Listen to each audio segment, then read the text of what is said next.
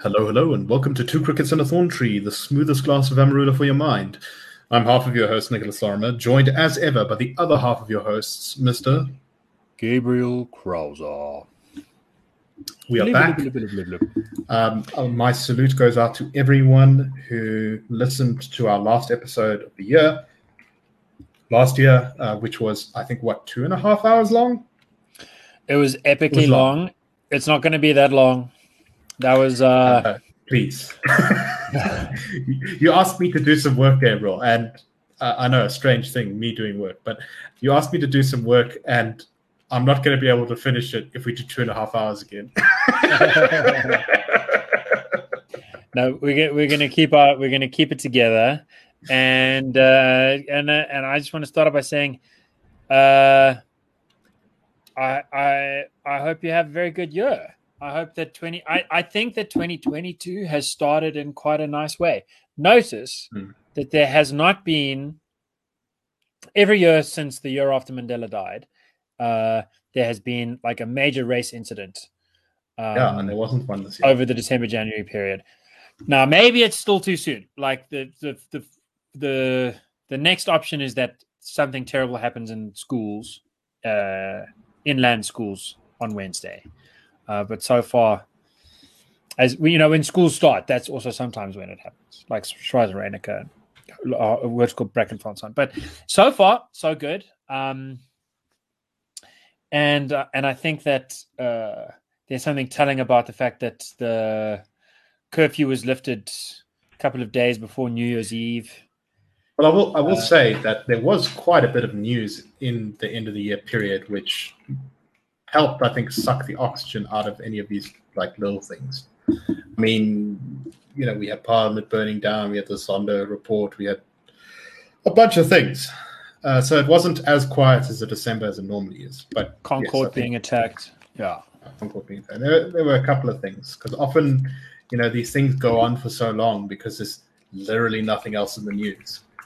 And I think that's partly why whoever is, encouraging these things just for them in December. There's nothing to compete with you for airtime. But part of it is also that there has been good news. Well, yes, that too. And good news, like I think the key philosophy of the Institute of Race Relations in a way is how do you improve race relations in South Africa? By improving everything else. Yes. And it turns out that like we were talking about this just before we started recording. What we discussed on Two Crickets from the first South African variant in January 2021, which came to be known as the Beta variant, to the Omicron variant, and also what we did in the media briefing, the graphs we put out, the predictions we made about how the Omicron wave would turn out to be. They've been exactly right. The most likely scenario that we predicted is being the scenario. It's been high cases, very low deaths, very low hospitalizations. The reasons for this have been attributed even now by the Department of Health largely to convalescent protection in conjunction with vaccination protection for some people. A little bit of vaccination mixed in there, yeah. Yeah, but a minority vaccinated country has had a stellar performance, and it's because we had such a useless performance in all the other waves. Yes. Basically, everyone got it, and then once everyone's got it, you're in the endemic endgame. So that is good news, and it's so hard to ignore that we literally got our New Year's Eve party without a curfew, and lots of scientists have been allowed, both by their sort of departments, as it were, the secret nexus of funders that might punish you if you speak out, and also by editors. Scientists have been allowed to go and say, look at the facts, we're doing really well. We're doing very well because we've done so badly before. The situation is not what it was. And so we need to change our outlook. And I think that, I don't know, man, I just feel like... So I feel like there's good news in the air. Yeah. Can I ask you a question that you may know the answer to, but which I certainly don't? So I'm correct in saying that the data is pretty clear that Omicron, even for those who have never had COVID, seems to be less dangerous. I think I have read that. Yeah, less dangerous than Delta. Not Yes, clear that Delta. it's any less. Not clear that it's any less dangerous than Beta. Right. And it seems like it's definitely more dangerous than Wuhan than the original, which is called the wild version 0.0. So the suggestion is that I've heard some people make is that Omicron is going to turn out in the end to kind of be a good thing, because as far as COVID waves can be a good thing, because it's very contagious and it's not as bad as Delta. So relatively speaking, it's actually going to push us right into the end of the pandemic across the whole world. What do you make of that? A lot of Americans have been pushing that kind of line. Yes, I think that's where I heard it. I think it's kind of silly in the sense that it's overlooking all the people who convalesced in earlier waves.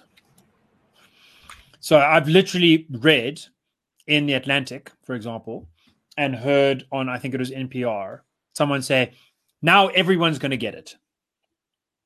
Right. Everyone's going to get Omicron.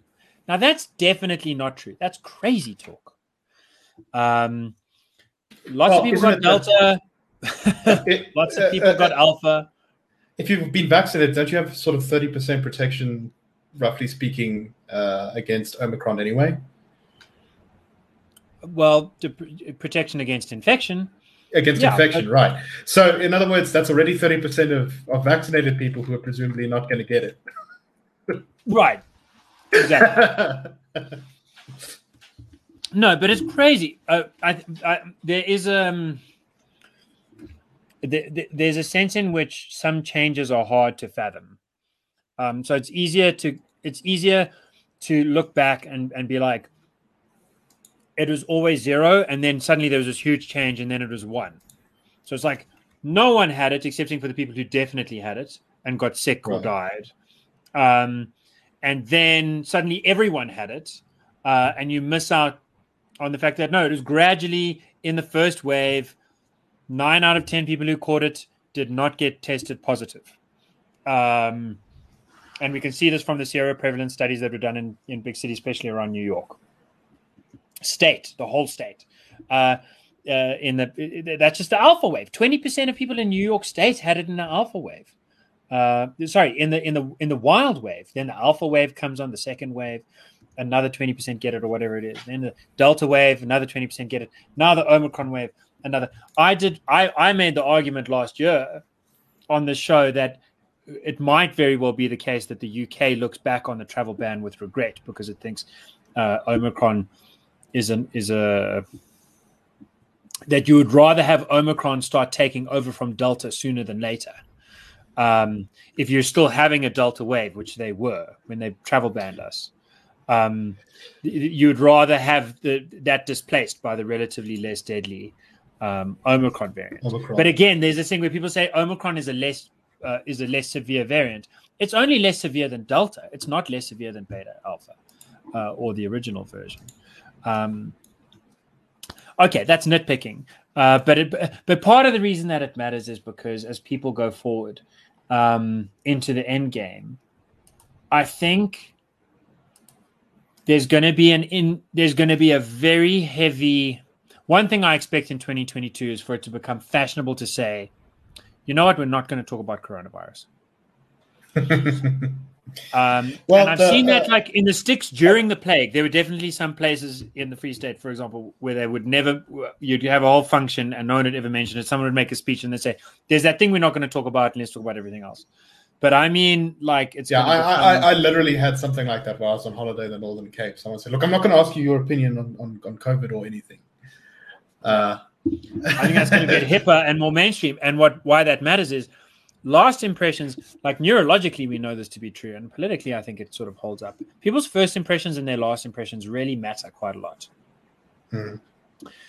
Sometimes I play the game like, what's your favorite first line of a book? Often the first line is even better remembered than the last line of the book, but that's partly because books often have terrible last lines. But many people can remember the endings of movies, movies that they really didn't like. There's something interesting about an ending, and because you're not going to say video games too. There we go. And people, when there's one sense in which COVID will end, which is when people stop wanting to talk about it. Right. And then the last thing you heard before you stopped wanting to talk about it could be politically very important, which could determine how we deal with the next plague and also how we deal with a whole bunch of issues in between.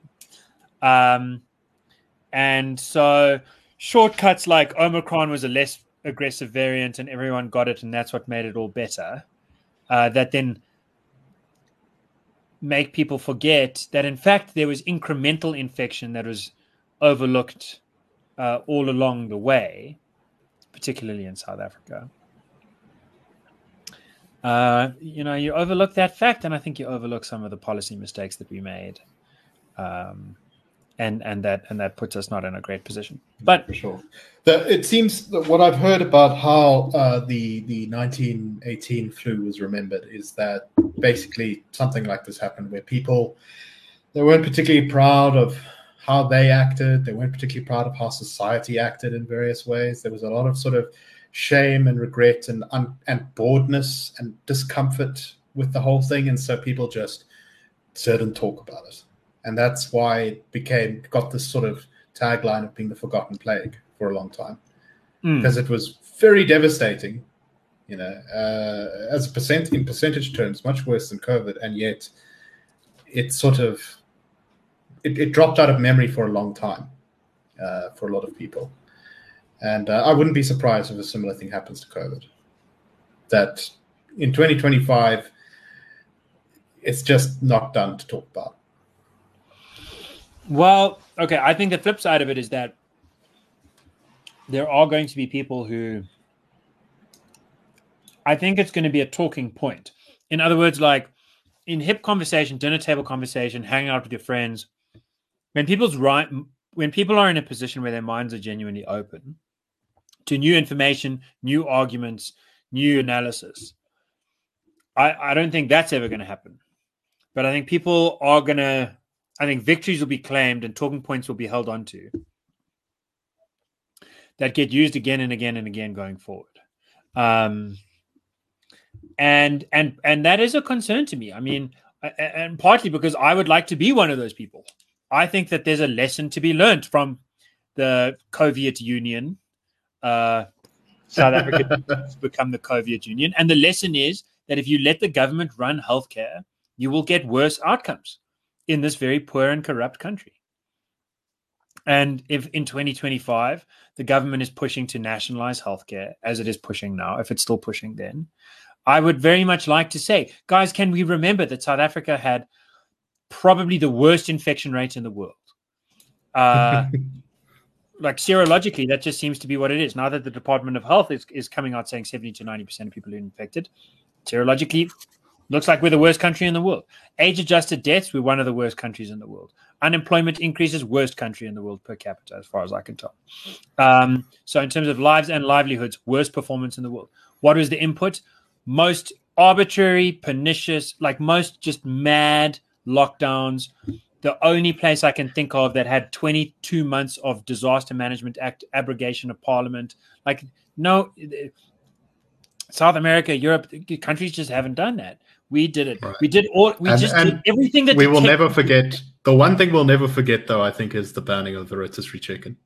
Yes, that is a perfect example. We must never forget that. You must never forget that. It's just so funny, though, that it's difficult to forget that one. In fact, I think if, in 10 years from now, if anyone asks me, oh, what was this COVID like in South Africa? I'll be like, they're bad. Dude, they said you couldn't buy open-toed shoes in winter, and then you weren't allowed to buy a rotisserie chicken in the grocery store, but you were allowed to buy. And then you understand that the ANC learned a lot from the Soviet Union, because that's a very Soviet way to look at the problem. Oh, it's winter. Why, comrades, would you need open-toed shoes?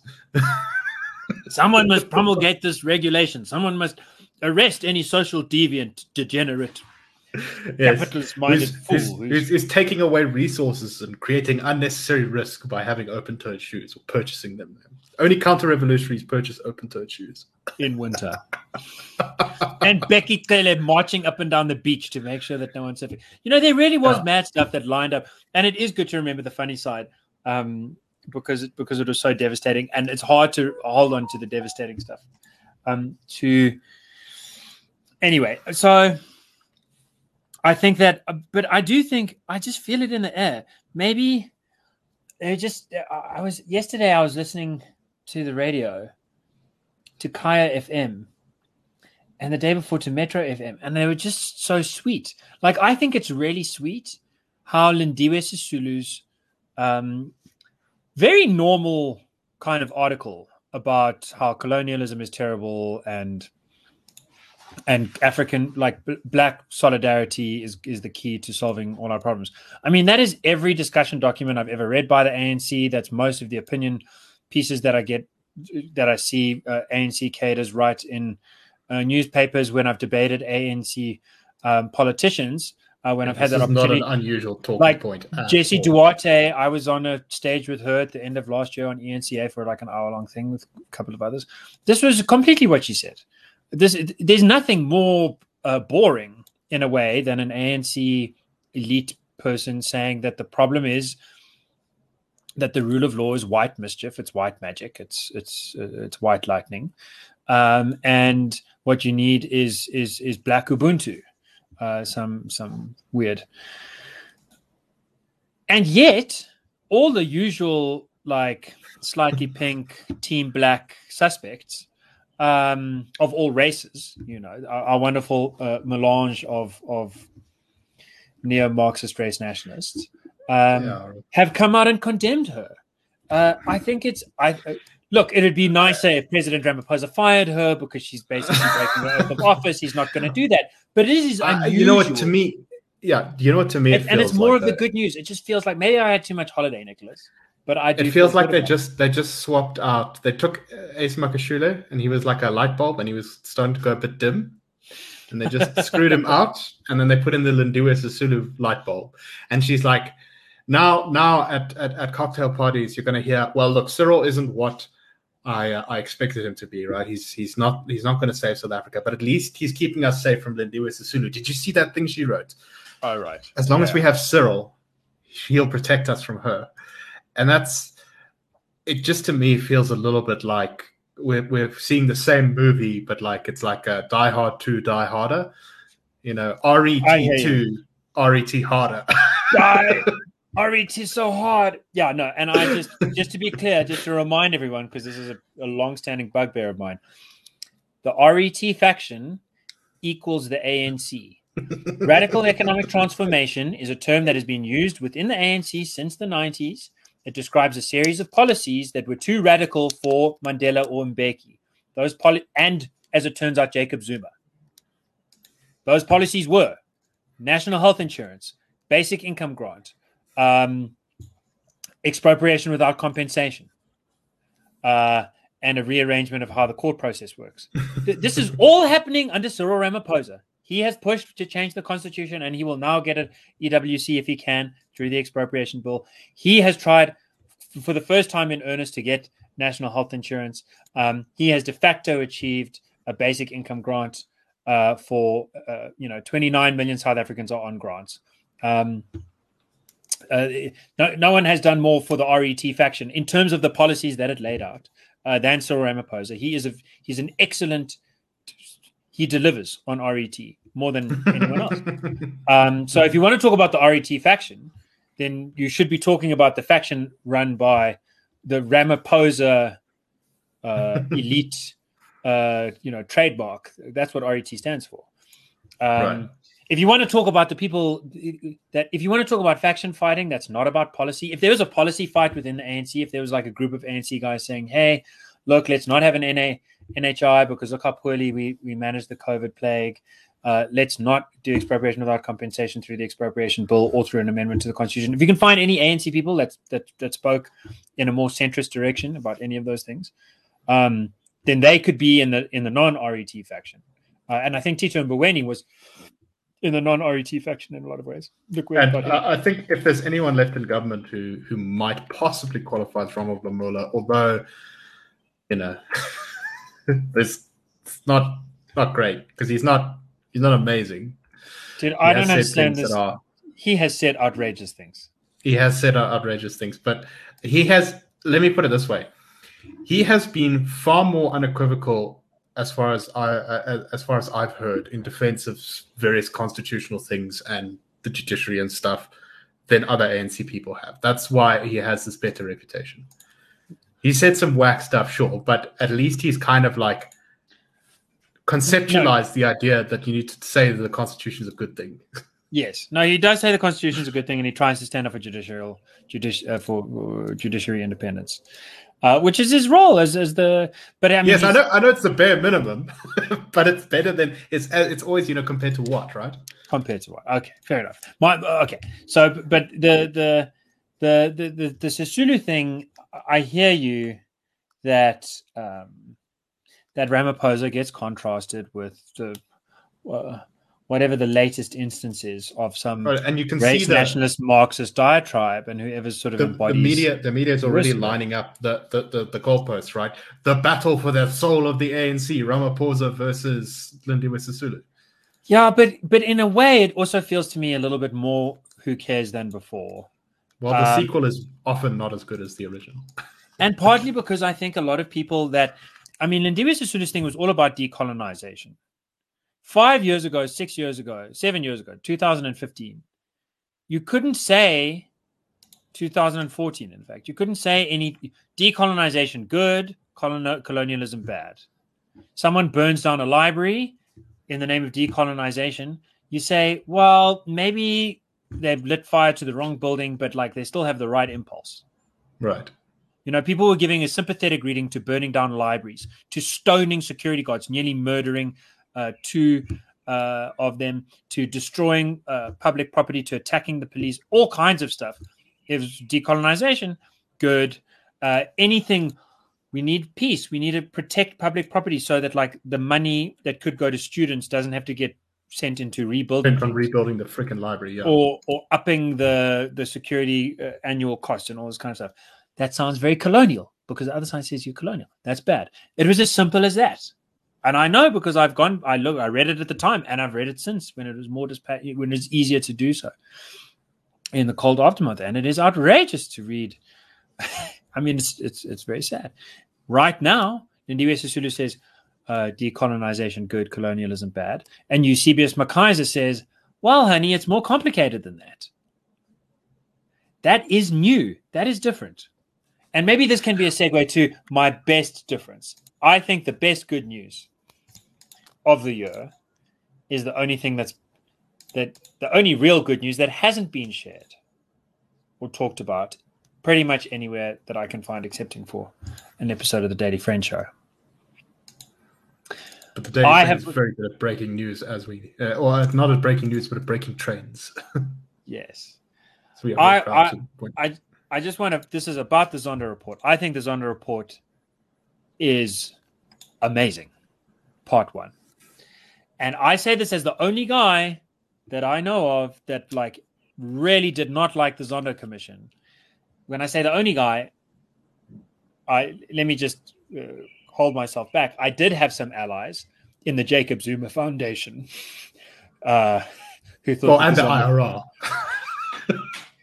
Well, some in the IRR, but no, mostly people in the IRR disagree. My point against the Zondo Commission, which I have said before, but just to reiterate, is that it took away the plea bargain option for Jacob Zuma. So I would have happily traded Jacob Zuma gets a get out of jail free card for giving evidence to put 1,000 people currently in government behind bars.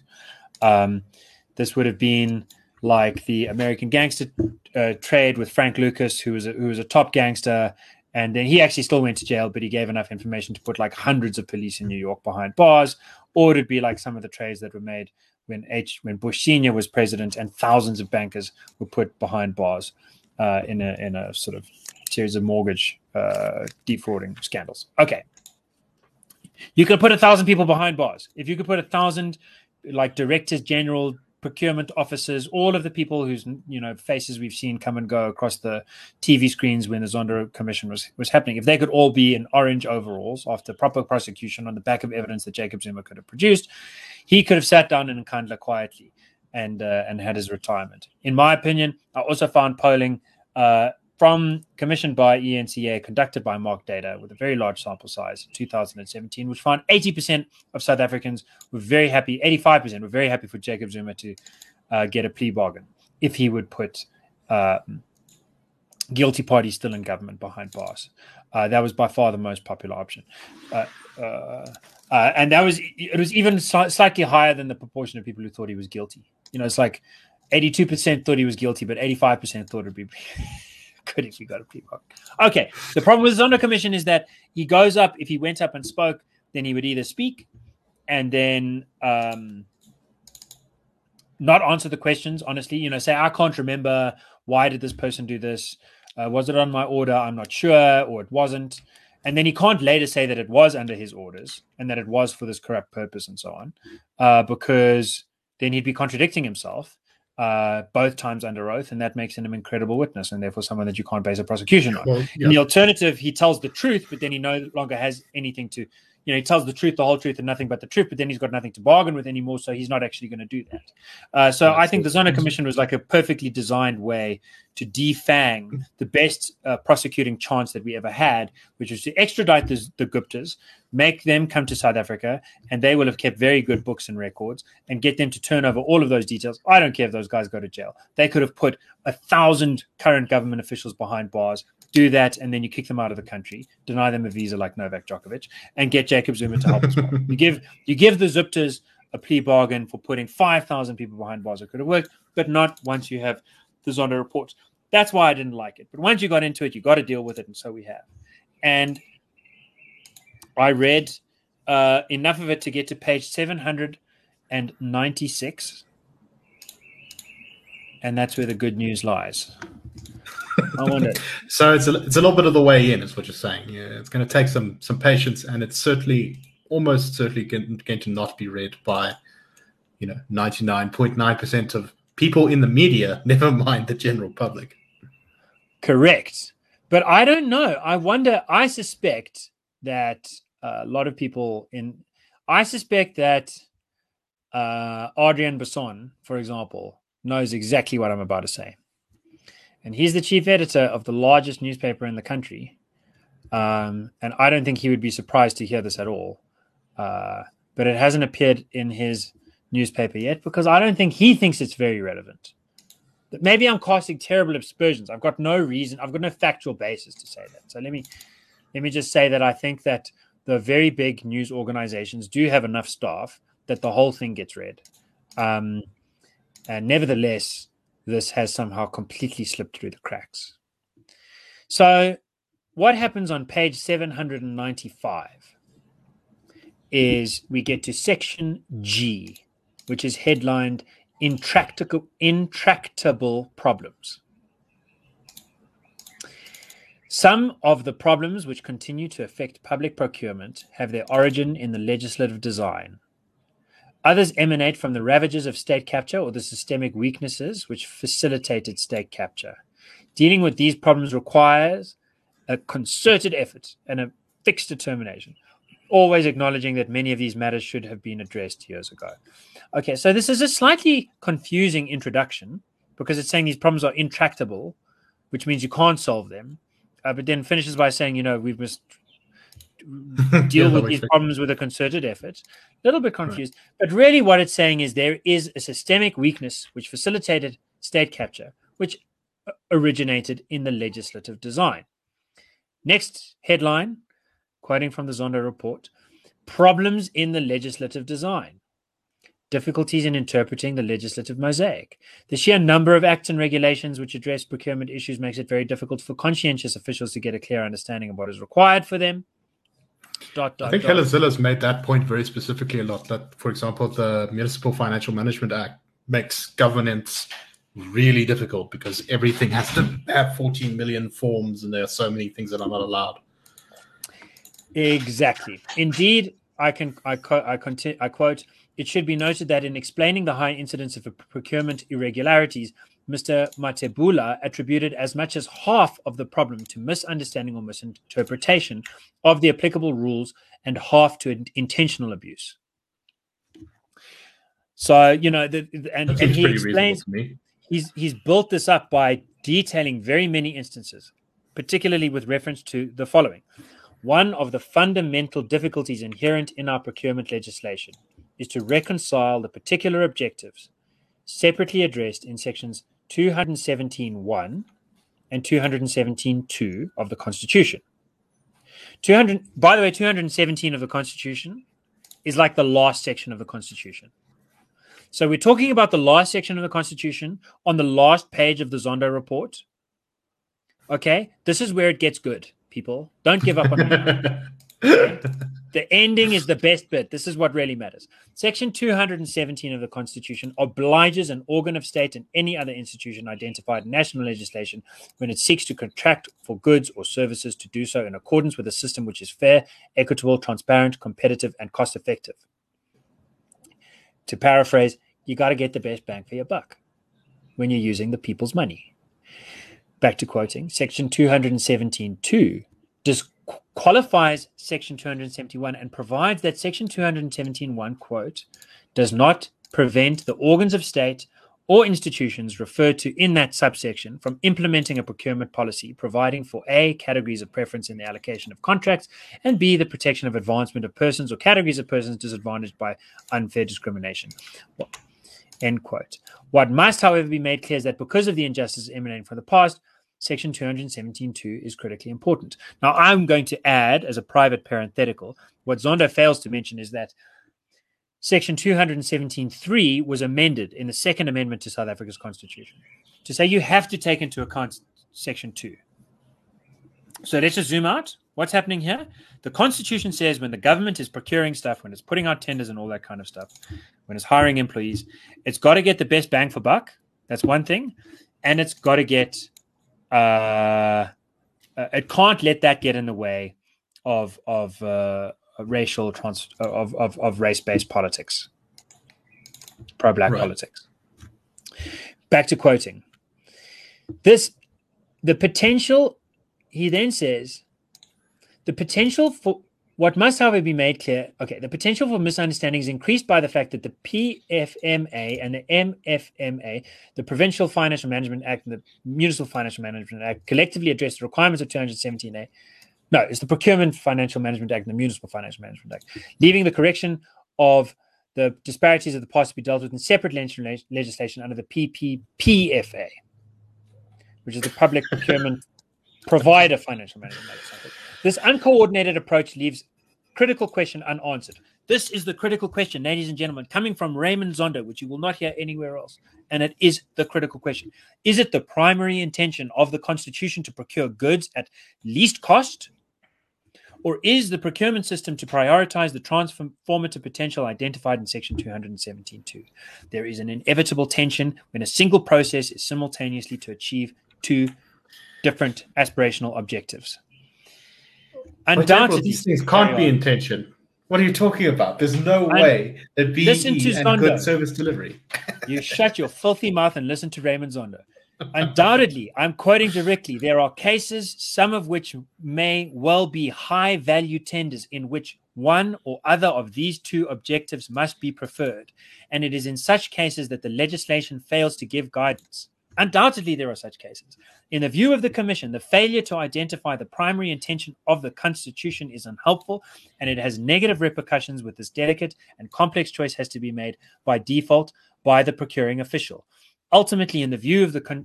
Okay, so he's identified the problem. The problem is that you've got two things you're supposed to do, and it's very confusing. Which one is supposed to come first?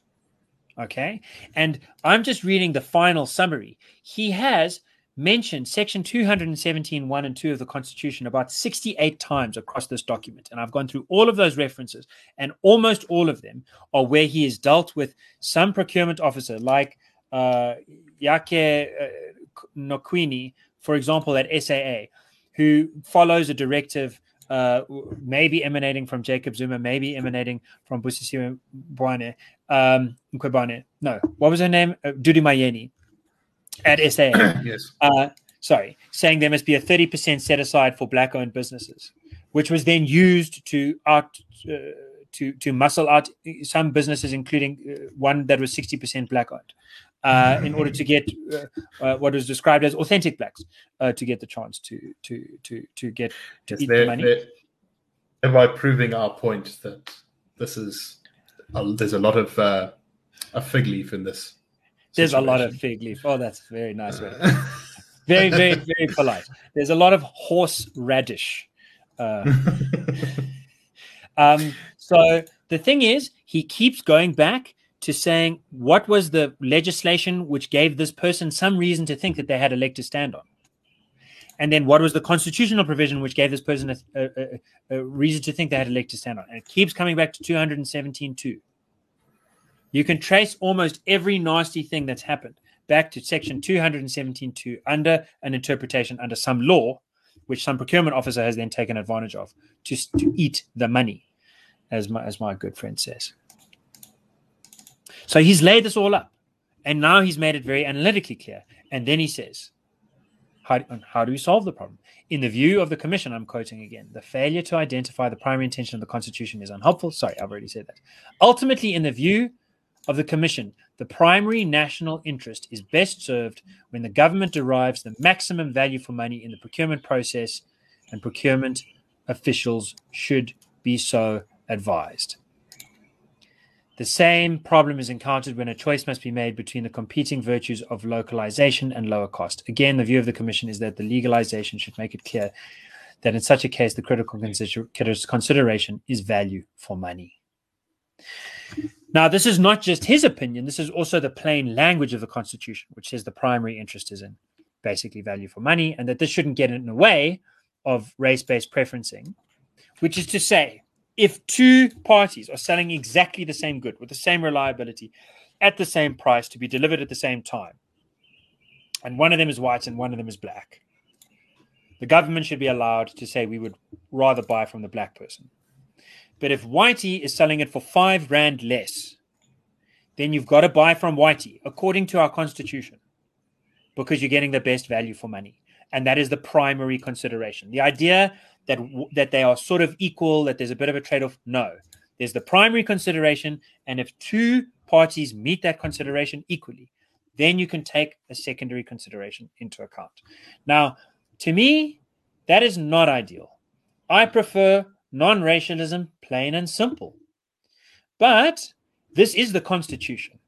And Zondo, as it stands, I would like the Constitution to be amended. And Zondo is a Deputy Chief Justice who is sworn to defend the Constitution.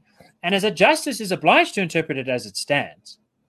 It's for legislators to change the law. It's not for justices to change the law. So I think given those limitations, given the strictures of the Constitution, he is going as far as he can reasonably go. And in fact, he's going the whole way to say the systemic essence of the problem of state capture is a series of confusing laws, which mean half the people are half the time breaking the law without even really knowing what they're doing, and that the other half of the people can take advantage of that fog of that miasma and as a shield, as an invisibility cloak, to then go and break the law and eat the money. And that the source of this confusion is that we've got two conflicting things that will undoubtedly conflict, and that therefore they must be given a priority, and that the Commission believes the priority must clearly be value for money for the people's money, value for the people's money. And this is also, as it happens, what the Constitution says. There could be no more succinct. Like, I've taken a while to unpack this because I really believe in it, and I want to give you the best chance of remembering it. And if you want to, you can go read. Here's the other reason why it's taking you and 96 to unpack. Is because it's written like as our colleague Sargon says, it's written like a judgment, and therefore is impenetrable to many people, especially those who have finally managed to get to page 700. Maybe you haven't had your coffee, you get there. And the true implications of what's being said here might not entirely dawn on you unless you're really thinking about it. But it is explosive. This is a dynamite stick in the mouth of the ANC, in the very spirit of it. I mean, unfortunately the ANC was in a really good position in the 90s, and anyway, the ANC has married itself to a BEE forever policy. Again, if you want to talk about RET faction, name me one ANC guy who's saying to Ramaphosa, who said BEE must get more aggressive now. Who's the ANC guy who's saying, no, dude, you're a billionaire, your children are not previously disadvantaged. Let's take it easy on the BEE thing. Let's listen to those people who's like, let's at least hear out the argument that if we go for merit, that's going to be the best way to attract investment, and that's going to be the best way to grow the economy, and that's going to be the best way to reduce unemployment, which is overwhelmingly hurting poor black people. Let's at least hear them out rather than just double down on this ideological position. Who's saying that? No one that I know of. So unfortunately, this is an indictment not just of a policy, but also of a party that has married itself to this policy. But it is coming from the most authoritative judicial source in the land. And I think any red-blooded, classical liberal, anyone who believes in this South African project, who believes that we do best when we do it together, without cherry picking melatonin or superficial features to be the basis upon which we judge one another's character, that we really are citizens in a ship that needs to change course. I think that this is just about the best news. This is, to me, even more exciting than the ANC dropping below 50% in the national elections, because I suppose because it gives me some hope that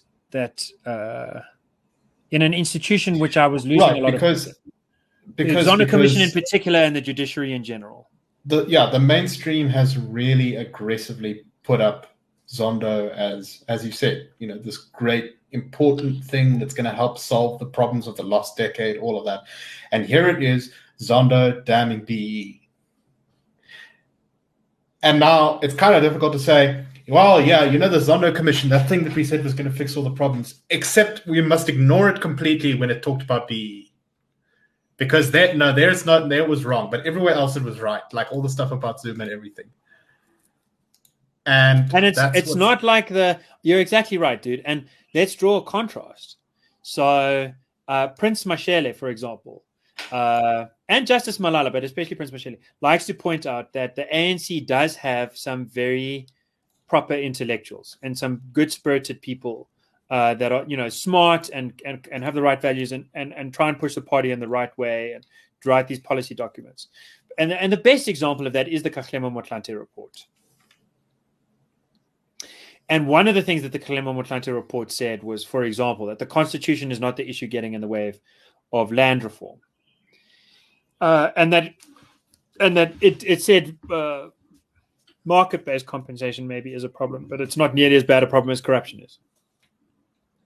Now, I can tell you, having gone to a lot of conferences and been part of a few debates, that was used against the ANC when it adopted the policy to try and change the Constitution, and that it did hurt it.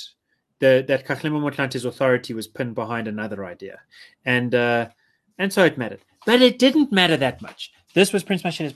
It didn't matter that much because who had ever really heard of the Kgalema Motlanthe report? Who had watched any of it happen on TV? with whose life had it truly integrated? The Zondo Commission is completely the opposite. This thing is generations, bold and beautiful, Muvango and Isidingo all wrapped into one. Dude, this thing is the grandest soap opera in South African history that every South African with a TV or radio station has heard about ad infinitum. So there is no way to put the genie back in the box. This is clearly authoritative. Now the question is, how hard is the media or gatekeepers of information and taste going to work to repress the key finding on the systemic analysis of what it is that Zondo says is going to get us right back in the same hole if we don't fix this problem with the law? And I believe that they are going to try hard. I believe that many editors, lackeys have read this and have passed it up the line. and that it has been wondered about. And I believe that it is going to be up to us to put the message out, but that it will not be up to only us, because I believe that there are many people just like Justice Zondo, or Deputy Chief Justice Zondo, who occupy real positions of power, who see exactly what he sees, and who appreciate that it's been that things have changed on the ground, distributions of wealth. As we've often talked about, the black top 10%, according to Stats SA, out-earns the white top 10% by a factor of 2.5, goes up to a factor of 3 if you use the broader definition of the word black. That the white elite is not monopolizing the heights of economic power, and certainly not of political power. So that's the last war. People who are fighting that war, fighting the last war. People who want to fight the problems that are really getting in South Africa's ways today, see a very different set of problems. See, I think, what Zondo sees, which is that the problem today, one of the deep problems today, is that we won't look at each other eye to eye. That we're still looking at each other skin to skin. And that is not a way to make moral judgments. That is not a way to make collaborative trust. And the law is getting in the way of that. The law is creating confusion, and it's really only good for people who want to eat the money. Right. So I'm thrilled. I'm thrilled. That's a good thing to be thrilled about. I think you're exactly right that we may be sitting on a sort of narrative-changing moment here. I also feel that the discussion about cadre deployment may be on a similar threshold. I know that the DA has certainly felt that, because they've managed to get a hold of these minutes of the cadre deployment meeting that were leaked by the Zondo Commission, by someone in the yes. Yes. Now that's this is one of those shadowy things where I think all of us critics of the ANC, we knew kind of what was being said there, right? Like, it's not a mystery to us, but there was always this kind of vagueness about it. The ANC was always open about cadre deployment, but there was always, when pressed about it, they do the Mott and Bailey thing. So the Mott and Bailey argument is you have a very aggressive forward position, and if you're ever attacked, you go back to the inner position, which sounds much more reasonable, and you say, no, this is what we really believe. So you can kind of see that, I think, in Cyril's testimony at the Zondo Commission, where he goes, we didn't really talk about messing about with the judiciary. It was just in passing, and we just talked about where the vacancies were. We didn't talk about where we're putting people. But then the minutes come out, and it turns out that the meeting is saying, we need to put this judge here because it's very important that we put this judge here, and that this is a good judge here. So it's peeled away that sort of sham nice version of cadre deployment that the ANC has always hidden behind when attacked. And of course, the other explanation, the other thing is,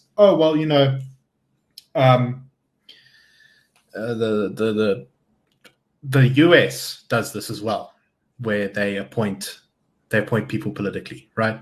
They appoint judges, they appoint civil servants based on political alignment. Although I think that is a misrepresentation, because the US, firstly, it has changes of government all the time, which definitely makes a difference.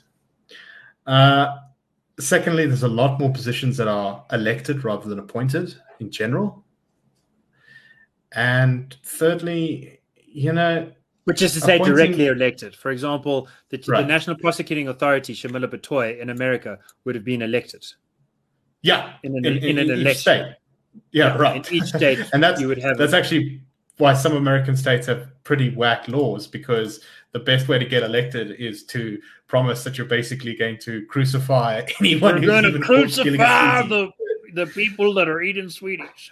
Yeah, right. So those definitely are big differences, and also, the ANC has clearly pushed this principle to its absolute limit, because it's appointed people who, as far as we can tell, don't really know how to do their jobs, and that the sole criteria was that they had a kind of party loyalty.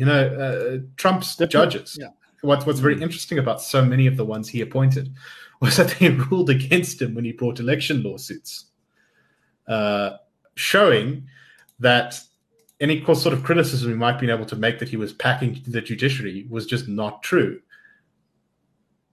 Now, you can probably say that a little bit for the ANC, but there's certainly some judges, and I think to someone like John Hlophe, where you kind of go, hold on a minute.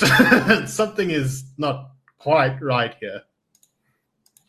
The proof of the pudding is in the eating. I think that most South Africans are much more irritated by the outcomes of failed service delivery. And now what's happening is it's becoming easier and easier. Because we're a politically naive country, when things go wrong, you find a scapegoat, you blame the scapegoat. It's always about personnel. It's never about policy. But then you get the sequel. Then you get Fast and Furious 7. Then you get Die Hard episode 32. And it's like the same story. And we still have to believe it does become a soap opera. You keep bringing these people back to life that died, and then you have to crucify them all over again. And people start connecting the dots. They're like, something deeper is going on. If the electricity technician was put there because he's an ANC cadre, all they care about is that, he fixed the damn electricity. And too often in South Africa, he doesn't fix the electricity.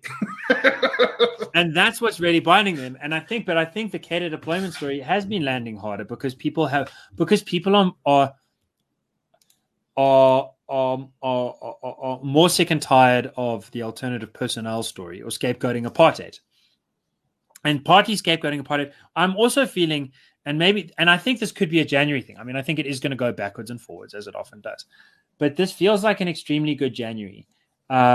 It does feel like at the moment COVID is playing the best role that it could possibly play, perversely, in our politics, which is to be a national trauma post-apartheid that we can all kind of share some horror stories about and some funny stories about, so that not every historic issue goes back to 1989 or 1990, 94. It goes back a little bit, some of the deep historic stuff, to the year 2000. The flip side of this is the good news, the release that I think South Africans are feeling, the sense of hope and optimism. There's just no one is claiming that win for the government. The last waves, when we exited wave 1, 2, and 3, there was always claims of like, the government lockdown saved us. In this occasion, they ended the curfew even while cases were spiking because they realized there's just no one believes that these stupid curfews are actually working in South Africa. They might work also, but no one believes they're working here. So I don't think anyone feels grateful, and a minority got vaccinated. So, not that many people feel grateful to the government for saving them from the worst of the plague. Right. We just have an unusually concrete reason to feel a little bit better about the year coming that has nothing to do with, we're so grateful to government. In fact, when government comes up, or the ANC comes up, it's like, well, gas prices are going up, petrol prices are going up, inflation's going up, jobs are still flat. There was a news story today that in February they're expecting petrol prices to spike again. So there's our warning to listeners. So this and anyway, so I do think in South Africa's news cycles, it doesn't happen very often that the good news has no correlation. When the Springboks win, it's the government's fault, even though it's the government's, to the government's credit, even though the government tried to stop the Springboks from going because there weren't enough black players, even when, the quota was met and when it wasn't. It's like they generally, because the ANC has conflated itself with the state and the state has conflated itself with the nation and a sense of national pride. If anything, if the weather's nice, somehow some credit ends up going to ANC. I'm not seeing that at the moment. I think that puts them in a very weak position. I do think that means right now, and this is the scary side of this, right now, it is for the opposition to lose 2024. Yes. I think the ANC can do it. I think it really can do its best. It can keep Ramaphosa. It can get a couple of scapegoat prosecutions.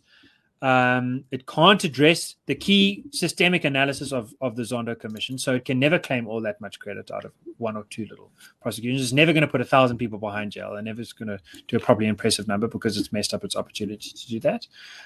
It can do its damnedest. If the opposition does its job, there will be an opposition coalition in Parliament in 2024. If the opposition, however, does not do its job, then you've got a different story. But I think it would be really good for this country to experience a peaceful transition of power. I think it would be a useful, there's a standard political science term, I think you're putting it too softly. It would be I think, the most important thing to happen in this country since 1994. Correct. Having your second transition of power is, as far as I'm concerned, you really aren't a democracy until you've changed government. Changing government is the advantage of democracy. This whole the people choosing, I'm not so sold on that, but the changing of government every couple of years, that is great. And the fact that the government always has to be scared of getting chucked out, that is great. Correct. And until we do that, we're going to be a bit of a basket case. This is axiomatic political science, right? This is the definition of a robust democracy: is you had 2 or 3 transitions of power. Until then, you're really a post-liberation experiment. Yeah, you're halfway there. Yeah, and which is kind of if you think about birth, if like the head's out but the body's still in, it's 25 years is a long time. Congratulations, it's a boy. While the sort of head's coming out, they're screaming and blood and everything. And you're like, no. Get it out. Get it all the way out. Get it dressed. Get it fed. Get it like, let's see it. Yeah. Let's see it earn some money. Let's see it pay some taxes now. Come on. Right. It's been 25 years. Let's see it. You don't you don't do it prematurely with birth, so we certainly shouldn't with democracy. Anyway, we're coming up for an hour now. So do you want to see if we can finish at the hour mark? Do you have any recommendations? No, I think let's push it not much past the hour, but just a little bit. Because we did talk about the gas prices thing, and I want to say a lot of things not the ANC's fault. The petrol price situation is a consequence of a return to business around the world. There was a strange, the pandemic kind of started. It was the first big thing to happen to the markets. After I remember that brief little period where the prices of oil barrels for Brent crude was negative. Futures. For a little Brent crude futures were negative. Brent futures, were negative. The idea of now having to buy space to store it, with all the storage capacity being used up and no one being particularly interested in using it, was becoming nightmarish. The actual price, I don't think, ever dropped below $12 for. But it was crazy. It was crazy, and just before $12 for a barrel. Compare that to bottled water. Yeah. And part of that was a consequence of Russia getting into a price war with Saudi Arabia. But we say price war, and maybe it'd be better to say, competitive market forces breaking the cartel. No one would ever say a nice thing about Russia, but that is basically what it did. It drove oil prices down. Here we go. And I have covered this point. I won't go over too much again, but the gas price thing is very closely connected to international gas prices, which are somewhat being ameliorated by the Americans putting gas on ships and sending it across the oceans. But it just turns out that that's not nearly as cheap as that's also not doing so great right now, because the American government, the current administration, is pretty hostile to new gas exploration, mining, and I mean, Biden, he subsequently went back on it, but he did promise at one point during the election he was going to ban fracking entirely. Indeed. Yeah, and then he went back on that. He has very much come back on that, but Keystone got a little foiled. But there's still quite a lot of opposition to it in the administrative state. In the administrative exports have gone up hugely because of the tension between the Russians and the Germans, who have a new administration which is far more hostile to Russia, and so the approval for the Nord Stream pipeline, which Russia built to go from Russia through the Baltic Ocean to Germany as a way to export crude oil without going through Ukraine. We talked all about this before the end of last year. One of the things we were bragging about is that we were talking about the Russian troops amassing on the border of Ukraine because of this energy crisis, and the Russians trying to force open the thing, and the Europeans sort of trying to bite the bullet and go through a very expensive cold winter with not that much Russian gas in order to try, partly to appease the Greens, who don't like gas, and also to appease the NATO expansionists, who think that Ukraine really should just be part of this alliance to continue to isolate Moscow, and those who are kind of anti-authoritarians, think Russia's not a good democracy, and so you shouldn't be buying from it, and you should be supporting the Ukrainians. This coalition of sort of, I think, sweet liberals and kind of hangover Cold War anti-Russian people and Greens have are on one side of this geopolitical tension, and on the other side is a pretty ruthless, democratically elected president who presides over a country which doesn't tick all the boxes in terms of classical liberal freedom. That's for damn sure. And who definitely gets some substantial part of his support out of a kind of jingoist nationalist militant attitude. So what's the upshot of that going to be? I think I think Putin's way too smart to invade Ukraine. It's always been a question of it's how hard kind he's of going to like take the bluff. There was a moment where I thought the Russians might were about to invade Ukraine, and then it just sort of kept on being a threat. Russia warns, and when you've seen Russia warns enough times, you kind of start to think, well, I mean, you've kind of got the casus belli now, right? So why are you waiting unless you're not going to do anything? If they were going to do it, they would have done it like Georgia. They would have done it going into a pretty quickly, or before when they grabbed Crimea, right? They did it without guys in uniform. They just went and grabbed it as quickly as they could. Yeah. So that's how they would have done it. They might have done it. They might have done it, but when we were talking about it, but they wouldn't do it. I don't think they're going to do it after the American commentariat class has now made a thing out of it, because when the Ukrainians have had time to dig trenches and load up their anti-tank guns. Exactly. You don't want to be walking into that.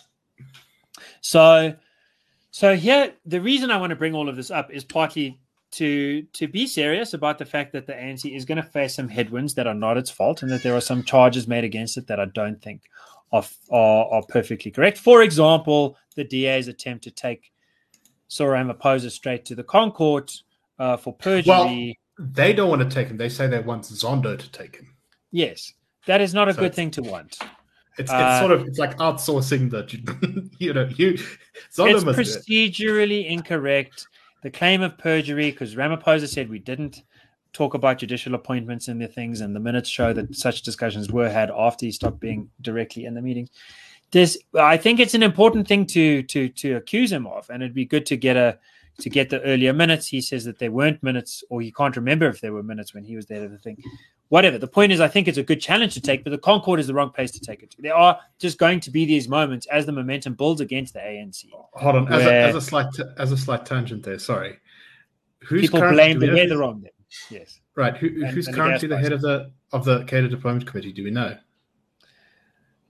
Well, as the head of the party, I think it should be. Okay. No, but they usually have someone who's there. Anyway, I can't remember. So what Cyril's saying is that when he was in charge of the thing, they weren't organized enough to take minutes.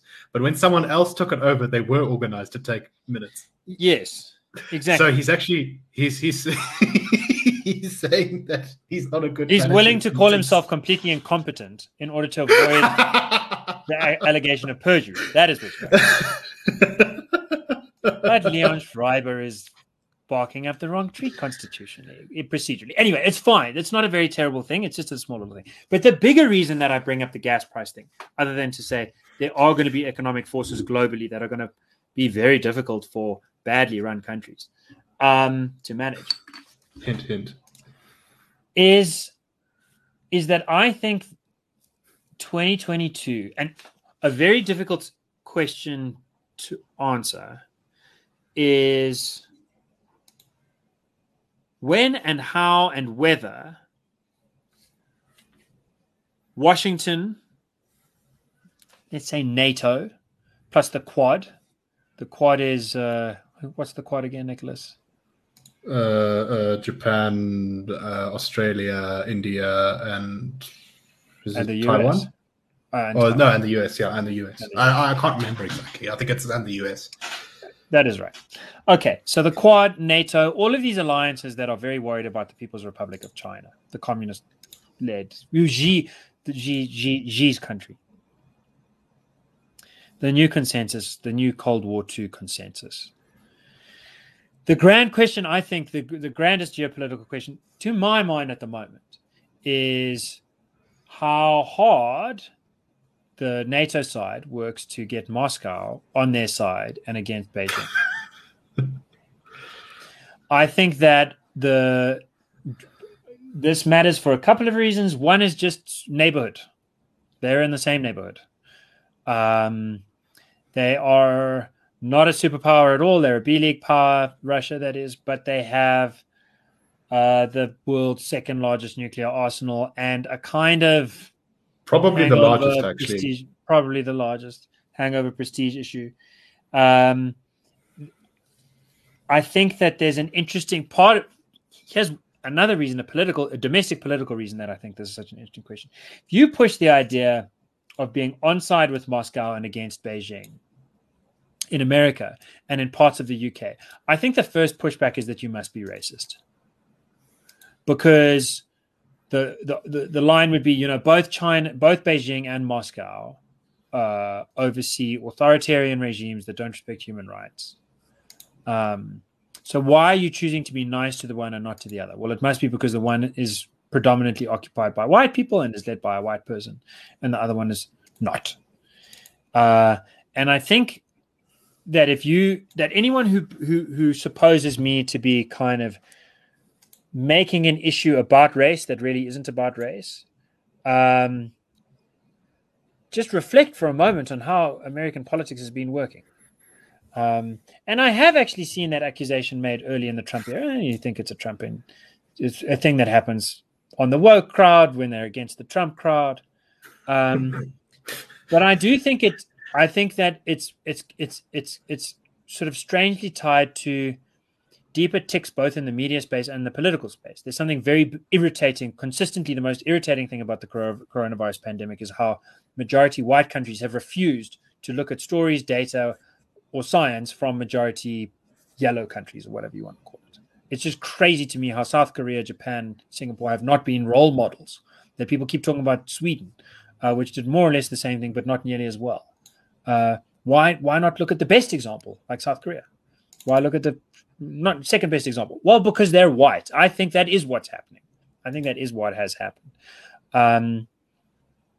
I think that when it comes to international relations, you still have some of that old school kind of racial stereotyping, basic misfiring, and you've got the postmodern, you've got the pre-modern tribalist thing, and you've got the postmodern woke thing. I think they both are most inchoate and therefore most unthought through, most disturbing at that level. So that's another reason to think the argument might go one way or another. I kind of get the feeling that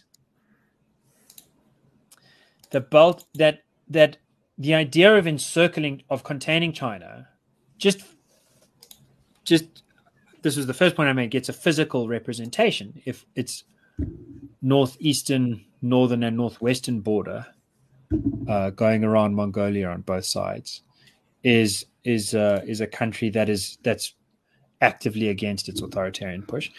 But finally, and that was the first one. There are only three. That the internal politics of the US and the UK, if they were to make the move of being against Russia and against China, so that the left or the woke side or whatever doesn't feel like they're being racist, I think that would be a little bubble, a little fly in the ointment, a little bubble in the hydraulic tube that would burst at a later point in an unhelpful way. On the flip side, if they are nice to Russia, I don't know how great that is. I don't know what signals that sends to Austria, which has come very close to authoritarian democracy, Hungary, which is basically in authoritarian democracy, Brazil, which is led by an outright homophobe. There is something uncomfortable about the democracies in this world that are clearly more free places to be than Beijing's China, but clearly, different in kind, basically, to Germany or South Korea or Japan. So it's it's that in-between zone. What do you do with that in-between zone? And the final question is there a way to deal with that actually makes Russia a better place? Is there a way, in other words, that the West, not a term that I like, but people who think about that term generally, the West for most of recent history has been that side which is against Moscow, Will the West figure out that Vladimir Putin is getting to the end of the road, and that if they play their role right, they might assist Russia in maturing as a democracy in much the same way that South Africa would mature as a democracy if we had a peaceful transition in power? You see, you've put this long thing here, and I think I disagree with this idea that Russia. Look, I mean, if you could get Russia as against China, sort of perfect world, that would be kind of cool, right? That's what they did during the Cold War. They got China against Russia when it was the Soviet Union. Exactly. Now, I think that was a way overrated move, and that Kissinger gets far too much praise for that, and it really didn't give the Americans. It created a big problem for the Americans in the future without getting them in a huge amount at the time.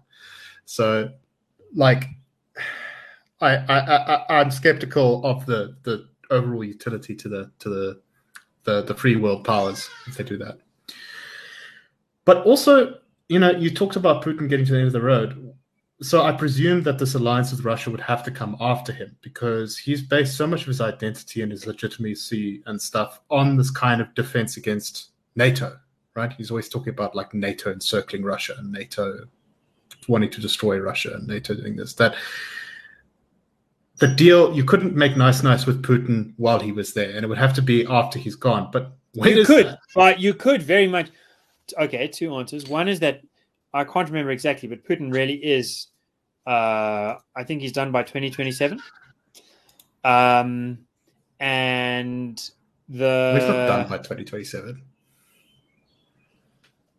And the way to make nice with him, Putin was George W. Bush's best friend. The way to make nice with him is to stop expanding NATO.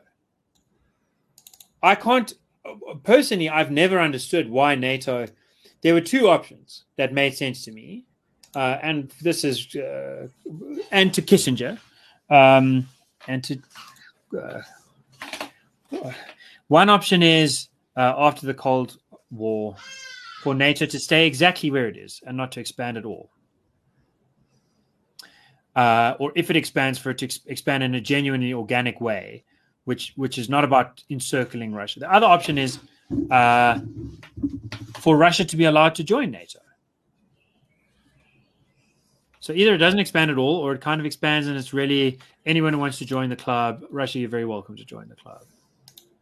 That is not the option that was chosen. The option that was chosen is we're going to still treat Russia like a hostile power, and we're not going to invade and occupy it. This is not going to be like Japan or Germany or Italy after World War II. This is going to be like Germany after World War I, where we're not really going to win the war all the way, but we are going to act as if the new thing that's come after the regime change is still our enemy, and thereby create an enemy. This is the argument that has long been made by American patriots that are realpolitik analysts, as well as by the Kremlin. I think it's sort of easy. It's a sign of how silly things often are when it comes to Russia, that most people would just laugh that off by saying, as you did at the start, okay, here comes the Russian sympathizer. It's very easy to make nice with Putin. Just say Ukraine is not going to be part of NATO. We understand that. No, that's not what the Russians are demanding, though. The Russians it is exactly what the Russians are demanding. No, the Russians said not even Poland can be in NATO. Does Poland have to be in NATO? Yes. Poland has been the victim of an enormous amount of aggression. I mean, Poland is in NATO. You cannot tell the Poles. Yeah, it is in NATO already. They said it must be out. They said that there must be no NATO forces in Poland. Including, I have not read that demand, and I did read that was one of the demands of the Russian government, because the Russians want a sphere of influence, and this is what makes it incompatible. They want a sphere of influence. That sphere of influence goes all the way to the borders of Germany, and that's incompatible with what the West is saying. As long as there's a Poland that is mostly free, although also Poland's a little bit of an imperfect democracy. As long as there's a Poland that's a little bit free, as long as there's a Ukraine that wants to join the EU. It was actually the EU, not NATO, that got Russia to start mucking about with Ukraine. It was the desire of the Ukrainians to join the EU. right? They didn't want to join NATO. They didn't talk about joining NATO in a serious way until they got but invaded. NATO talked about getting Ukraine to join them. I'm right, not blaming and Ukrainians. But that was also because the Russians invaded Georgia, and that you talked about how Putin was cause and effect. You sound like one of those people who said, you know why they bombed the two towers because of what the Americans did in Abu Ghraib. The invasion of Georgia. Have you met someone who said that? Yes, the invasion of Georgia happened after NATO had said, directly after NATO had said that both Georgia and Ukraine should join NATO. I'm directly, wrong, immediately, I'm pretty Georgia sure was invaded. That the creation of Abkhazia and South Ossetia, which are Russian puppet states that they're using to secretly invade inside Georgia, was prior to that date. No, definitely not. I'm also reading through the list of demands and not seeing a demand for Poland not to be included. I'm seeing primarily Russia wants NATO and its allies to ban Ukraine and former Soviet nations from joining the alliance. So when we say former Soviet nations, we're interpreting that to mean that also means Estonia, Latvia, and Lithuania, which are all former Soviet nations. No, yes. Those countries have to be a part of NATO because they can't trust Russia not to respect their sovereignty. I agree. They've been down this road before.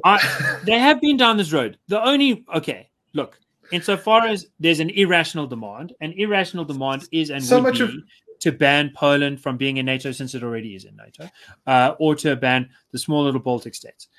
However, the Ukraine is not in NATO. The Ukraine has never made an official application to be in NATO. NATO has been trying to hit on the Ukraine much harder than the Ukraine's been trying to flirt with NATO. And the primary demand being made is that the Ukraine be banned from NATO. If you want to make nice with Putin, that strikes me as a concession to make. And yet, my sense is that this sounds to a lot of people like Munich, right? Like giving a concession to Hitler in the hopes that then he's going to stop invading his neighbors. Maybe I'm straw manning you. Maybe you wouldn't straw man me that so badly as that, and I'm straw manning you in putting that argument in your mouth. But I think it really is very different. I think you can. I know that you know that Munich is a thing to be avoided, right?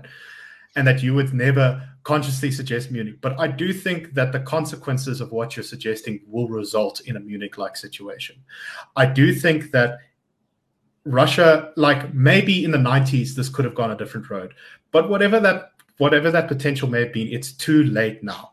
And that now you've got a revanchist power and regime in Russia that until it changes its sort of state ideology and state propaganda to be more friendly, to be less about, we're under attack, we need to, Ukraine is part of glorious Mother Russia, all this stuff. Until that changes, you can't trust the Russians not to invade and destroy neighboring countries.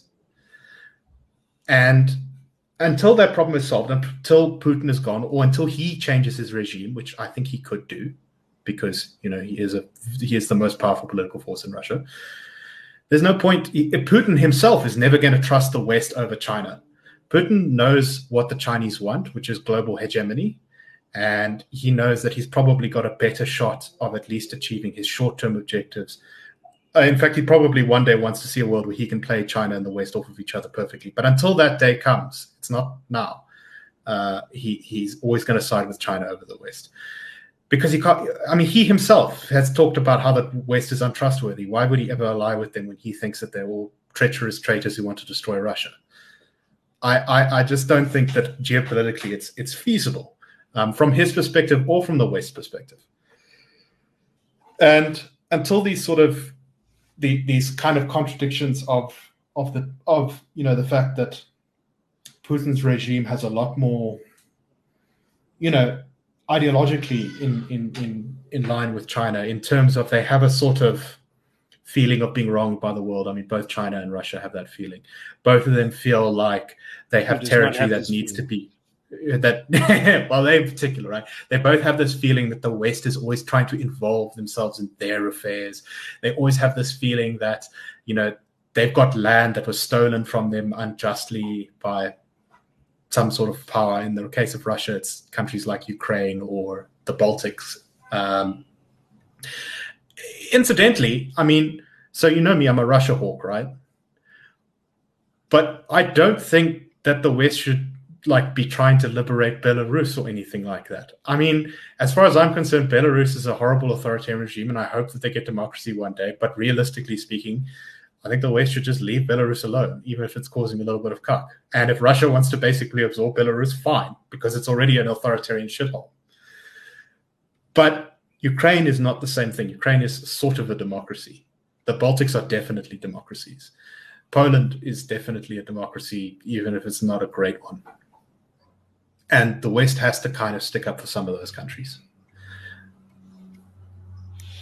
I agree. I wonder what you think. I wonder if your position. I think your position makes sense if you think that Putin is crazy, or that the Kremlin is bound to be run by crazies. If you ask yourself the following questions, you might wonder whether that's an accurate assessment of the last 10 years. I mean, it seems like the right assessment when you think, wow, there hasn't really been a war in Europe since, a few years before that, since the invention of Kosovo on the border of Russia, since there were Chechen terrorists invading not only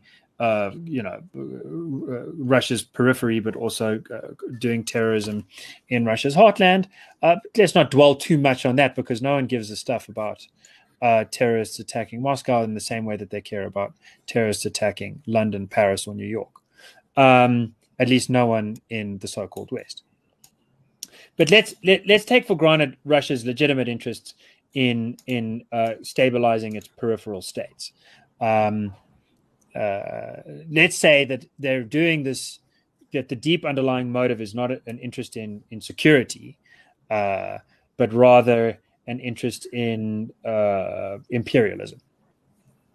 You look at the fact that they have invaded Georgia, they've invaded Abkhazia and Abkhazia. That they have. What I'm arguing is that Crimea sorry, what am I trying to say? Is that their insecurity, for them, the only solution to insecurity is imperialism, because if they don't expand, they're vulnerable to being destroyed. Okay, you've distinctly distilled what I was going to try and say as the first part. This is your point of view. Is that point of view supported by international relations between Russia and the Baltic states, or between Russia and Poland in the last 10 years?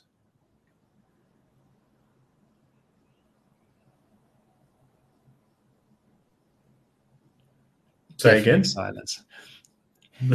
You say that Russia can only achieve security by imperialism on its border. No, I think that it thinks that. That it thinks that.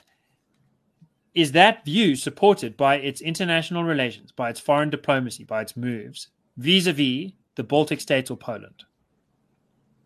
Yes. Explain. It's shown extreme hostility towards those countries. It sees at least the Baltics as part of its legitimate territory that has been stolen from it.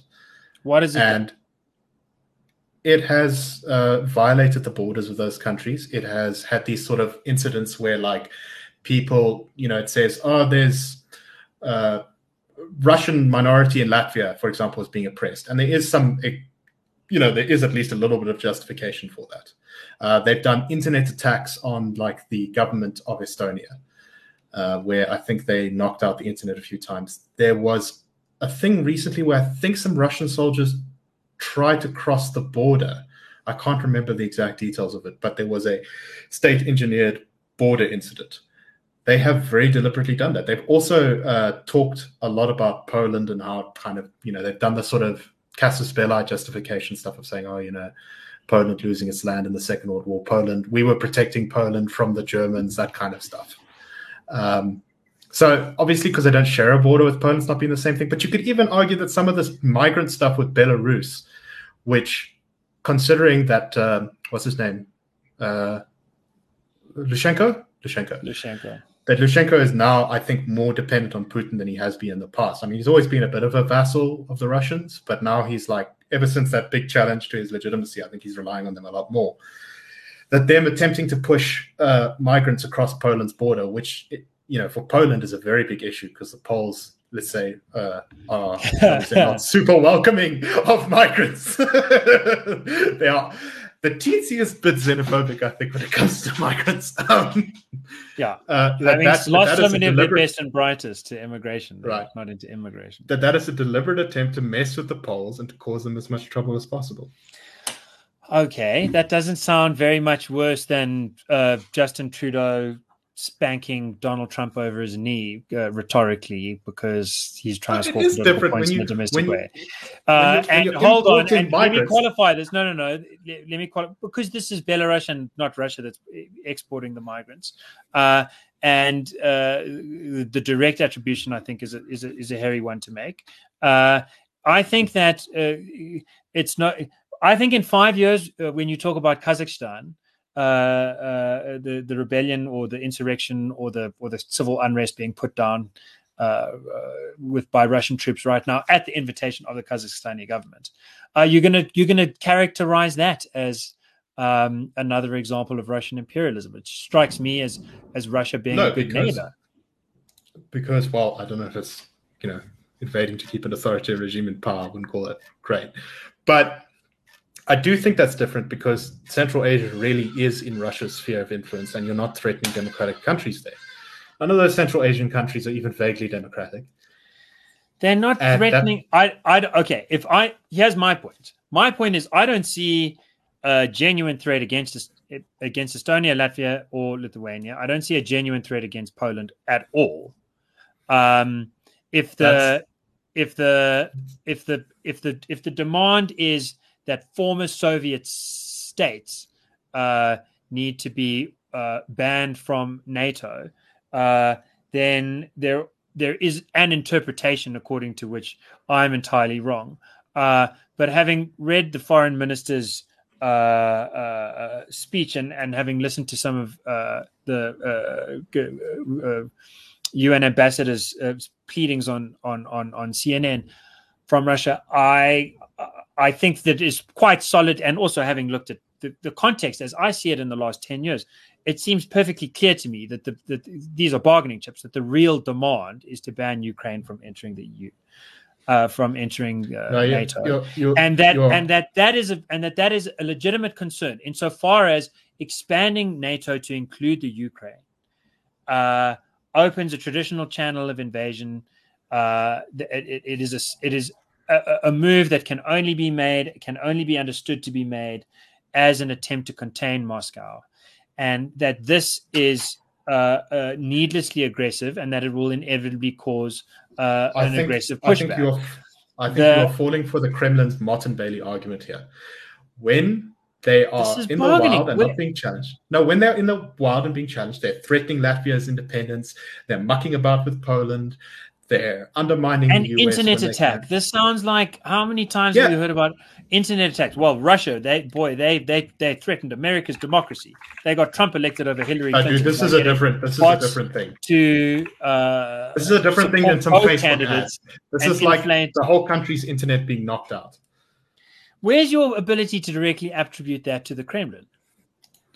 It's pretty easy to find out where cyber attacks come from. They can usually trace them to like the neighborhood. You can trace it to the neighborhood. Yeah, Western intelligence knows that the Russian state has a cyber division that is based in that freaking neighborhood.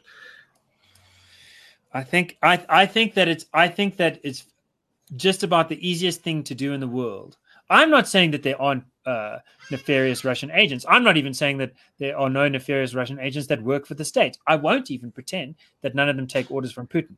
But I think it is the most telling sign of a kind of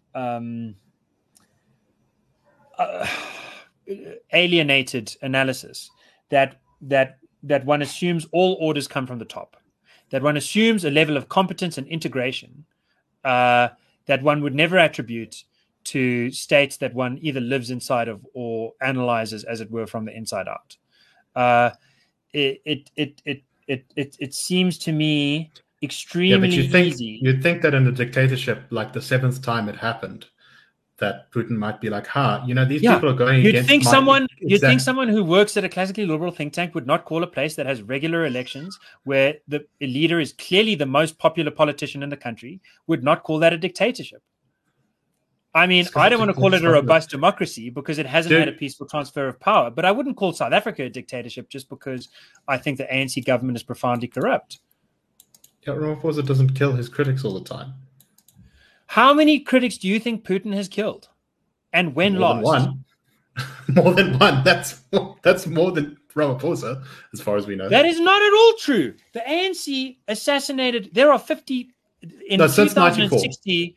In 2006, firstly, there's that whole thing, and to claim that Ramaphosa did not know of or order any of the People's War stuff, let's leave that to the side. In 2016, there were 50 assassinations within the ANC. In 2017, there were like 35. In 2021, there were at least a dozen assassinations. People assassinated by people in charge for trying to get in charge. Whistleblowers get assassinated in this country. Brett Kebble, the guy outside the parking lot of the entrance to the airport, lots of people have been assassinated in South Africa. We just, for some reason, Anna Politkovskaya is more famous to us than any of the South African whistleblowers or political victims of assassination. I'd be surprised if we could draw any of those back to Ramaphosa with any real evidence.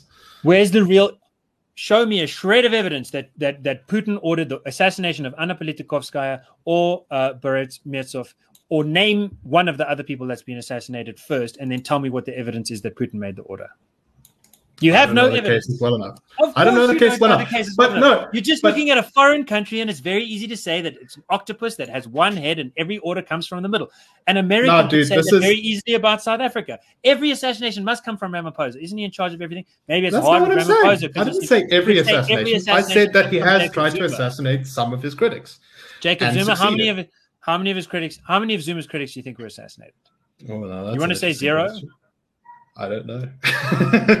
Well, I do also think that Zuma attempted to become a dictator. And one of the reasons that he failed was that there was sufficient independence in various other institutions to make that impossible. Not a whole lot of independence, a lot of compromise, a lot of corruption, a lot of rot, but sufficient independence that to call South Africa a dictatorship under Zuma would be ridiculous. You call Russia a dictatorship. I think this is ridiculous. I think it gives a sense of understanding your analysis, and it's a very common analysis, an analysis that is grounded in morality. But dude, a morality that becomes clouding. You think I'm being fooled into Munich positions? Dude, I feel like I'm more clear-eyed because I'm not bringing my own moral issues. I've got deep problems with the Russian state, and I'm married to yes, I know you're not suffer these problems. I know you're not a fan of Vladimir Putin. It's much less likely that I'm you are ignorant. You are ignorant of the violations that have occurred against Latvia, against Estonia, against the constant rhetoric that is against their right to exist, against the constant justifications for Russian intervention in those countries. Latvia is constantly attacked by the Russian state as being, you're oppressing the Russian minority in that country. Estonia is constantly having little diplomatic disputes here and there that are of a serious nature. And then they have, attacks on their infrastructure and on their internet there. And it's not like, oh, there was a Facebook group that made some ads. It's the whole internet is knocked out kind of stuff. So someone's doing it in Russia. And at the very least, Putin's not doing an awful lot to stop it. Correct. Right. Which to me suggests very strongly that it's either on his orders or with his approval. I'm not opposing that, but the difference that I'm trying to draw out is the essential. This is the essential claim where I think whatever one thinks is going to determine one's attitudes to some important geopolitical questions for the next decade. And certainly for this year, I think this is going to be a special year for this one. If you, on the one hand, think that Russia is kind of just stuck in this rut where its attitude is imperialism as a means of defending or preserving stability on its borders. Then you're going to come out with one view. If your attitude is that Russia's much more flexible than that in some instances it will send troops, in some instances it will send sternly worded propaganda things, in some instances it will send flowers and biscuits and roses and happiness and love, then you will come to a very different idea of how to treat with it. And this has been, a deep problem for me thinking about the ANC, for example. When Ramaphosa became president of the ANC, I thought, look, the ANC is flexible, or at least there's a good chance that it's flexible, right? So it's pushing for national democratic revolution on the one side, but on the other side, it's actually pushing for some good stuff, and you can work with it very nicely.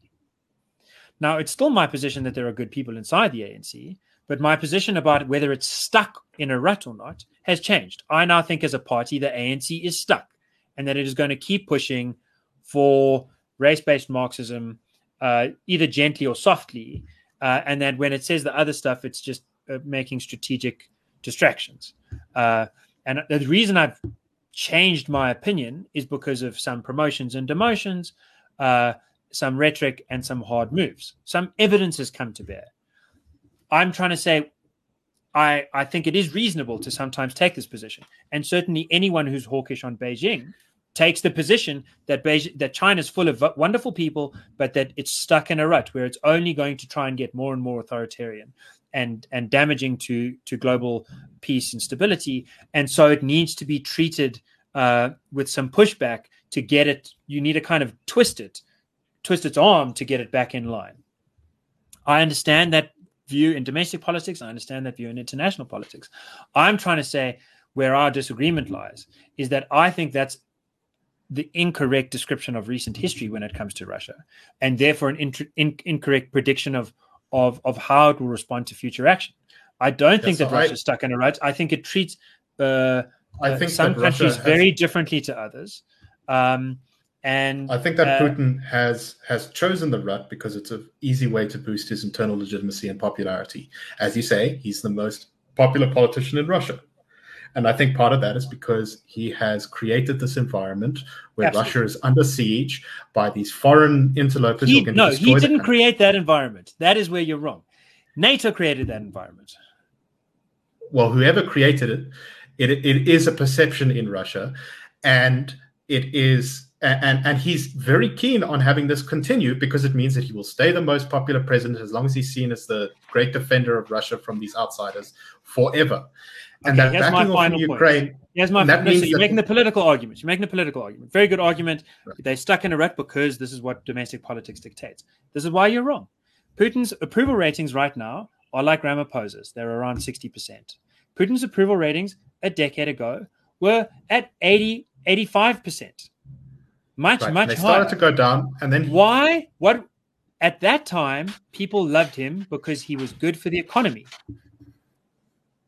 He knows how good it is to be the president who's relatively peaceful and who's working hand in glove with George W. Bush and is good for the economy. And he knows how nice it is to be the guy who's the enemy of the West and the enemy of all things wonderful, and the economy is not doing so well, but at least he's one of us and he's being solidarity. And he knows which one of those is sweeter and which one of them works best for him personally.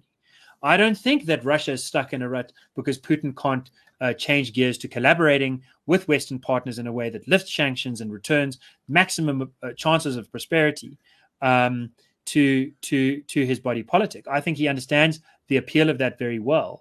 I don't see it as an option that's in his hands. He doesn't have those cards to play. He can't make that choice. His popularity began to fall, and then the stuff with Ukraine happened, and his popularity went back up for a time. Correct. That is absolutely a correct assessment.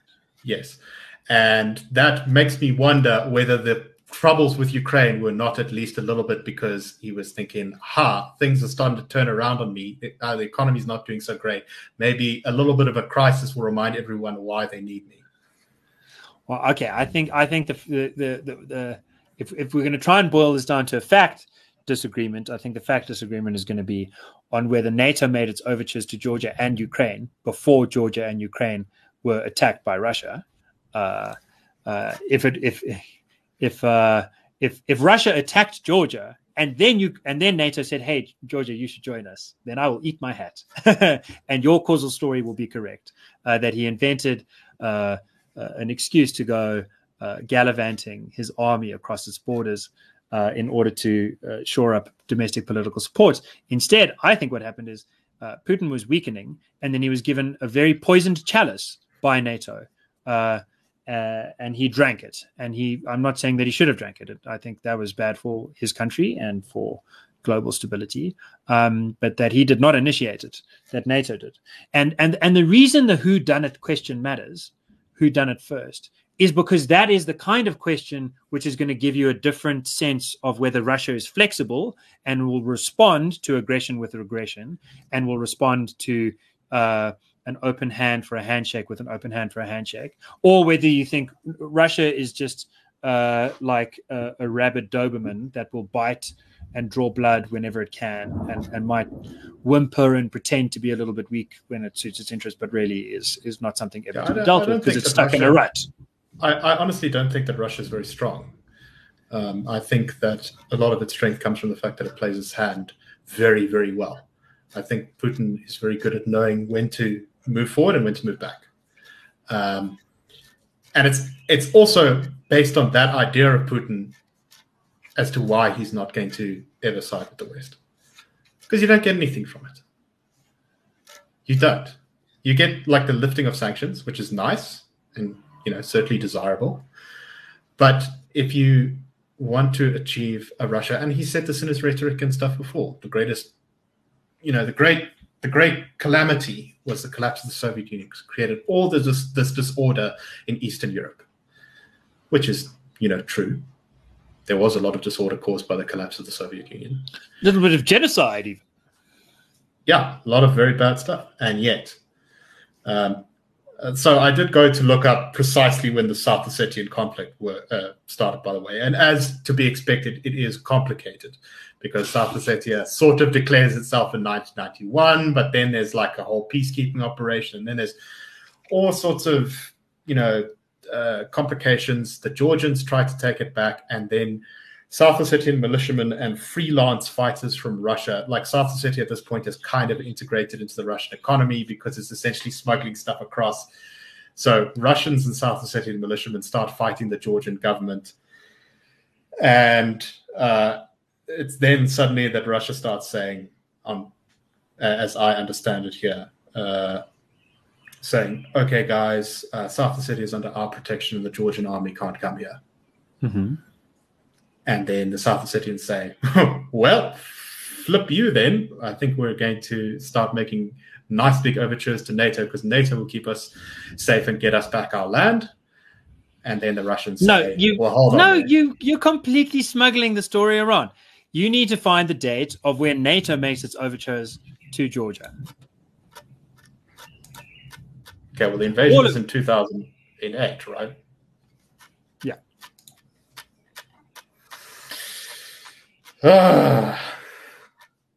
Anyway, let us go off this because we are now an hour and a half. We're an hour and a half. And look, I think this is a complicated discussion, and it might very well turn out to be the case that I'm wrong and that you're right. I'm open to the other possibility as well. Well, I mean, I'd be worried if you would. And I think it's a good discussion to have, because if you think, dude, turn on CNN just once a week for 5 minutes. Who do average Americans consider their adversaries to be? At the moment, it's two. It's Beijing and it's Moscow. No, let me tell you who Americans think that their domestic. There's a whole bunch of Yeah, they think that their biggest enemy is Team Red if they're Team Blue, and Team Blue if they're Team Red.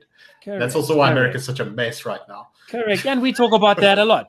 If you talk about other countries, the two countries are Russia and China, and that leaves the options of we should be against both of them, we should be against neither of them, or we should be against one and not the other.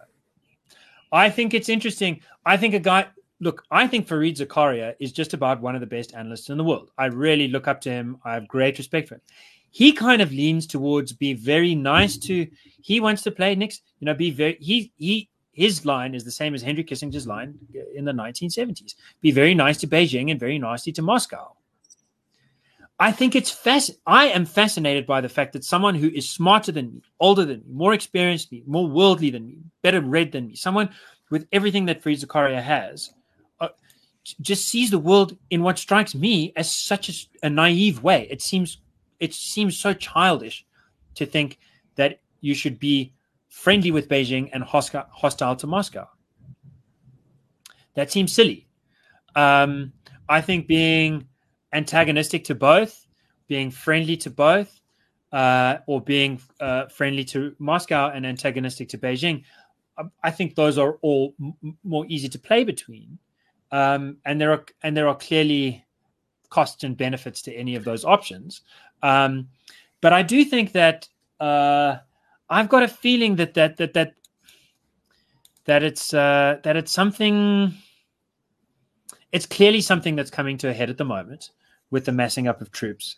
It's clearly intertwined with green politics, which are very important both in Europe and in the US, because Russia is a major exporter, because the best response to Russia from a US perspective is fracking, is for America to continue to produce both liquid natural gas and oil, because that minimizes both the influence of the OPEC cartel and of Moscow. And at the same time, the best argument against Putin from an economic perspective, in a way that really does damage to him much more than the sanctions, to the legitimacy of his regime, is an argument based on the thought that there should be less production of gas, petrol, and so on around the world. I think that's a fascinating thing. Anyway, I think it's an interesting realm. I think it's also interesting that we really disagree about this. Well, look, we both agree that the big problem is China. We do. Yes.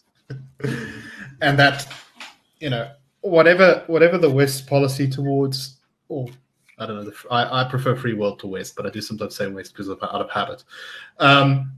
Whatever the free world's policy towards Russia, it is a complete sideshow to what's going on with China, because China is where the power is, and it's what's going to dictate the conflict. If there is a conflict between the free world and Russia, it will be because China supports it.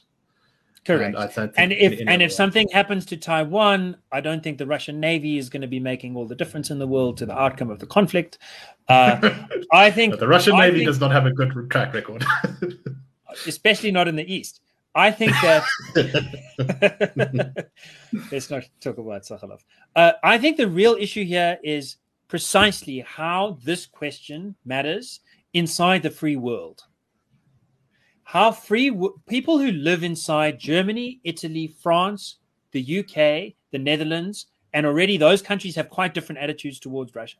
Netherlands probably the most friendly, Germany the most changed in the last year, and so on. How France is thinking about Russia, but especially how Washington is thinking about Russia. And I think there is a serious worry about, I have a serious worry about a kind of an anti-Russian bigotry in Washington, D.C., clouding cold, clinical. I know you've been saying this since. I know you've been saying this at least I know since 2016 and possibly before, but it is worth saying that in actual policy terms, Biden has been much weaker on Russia than Trump in terms of letting things. So your original fear, I know that you had a fear at a time that the Democrats were going to get caught up in a sort of, and they were during the Trump years, of a sort of hysteria. I'm not going to call it a red scare, but a Russia scare, right? I thought that Trump was caught up in a kind of hysteria. Trump administration was overcompensating. Trump was being so overtly friendly. And this is classic diplomacy. I mean, the diplomatic Machiavelli himself, but less so because popular opinion didn't matter as much. But Gobineau's guy there was this basic old line that I think that's my favorite description of monarchy. Popular opinion didn't matter as much. Yes, that is a different thing. but back at there's a standard thought that you should either be hostile and open and friendly in back channels, or you should be friendly in the open and hostile in back channels. In fact, the standard thought is that you should be friendly in the open and hostile in back channels with regimes whose constitution is somewhat like yours. I think this is sort of standard American diplomacy protocol, right? Is you generally act quite nicely and friendly to, if you're the US, to the UK and France and Germany and Canada and whatever, Mexico. But then quietly in the back channels, you're constantly trying to stab each other in the eyeballs over the negotiating table to win your own constituency. Yeah, exactly.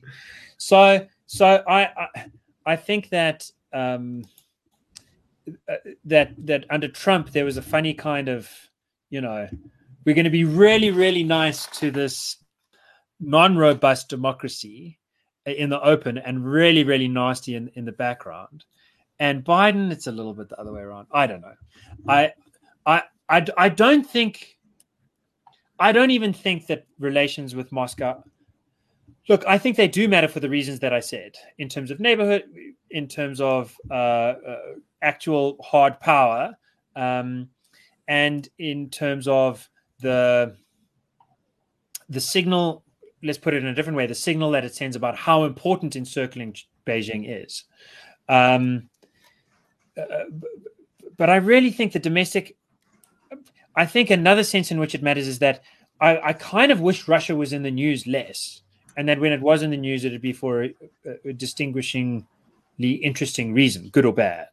It feels a little bit to me like Russia's often in the American news as a placeholder for some kind of internal strife that's being projected outwards.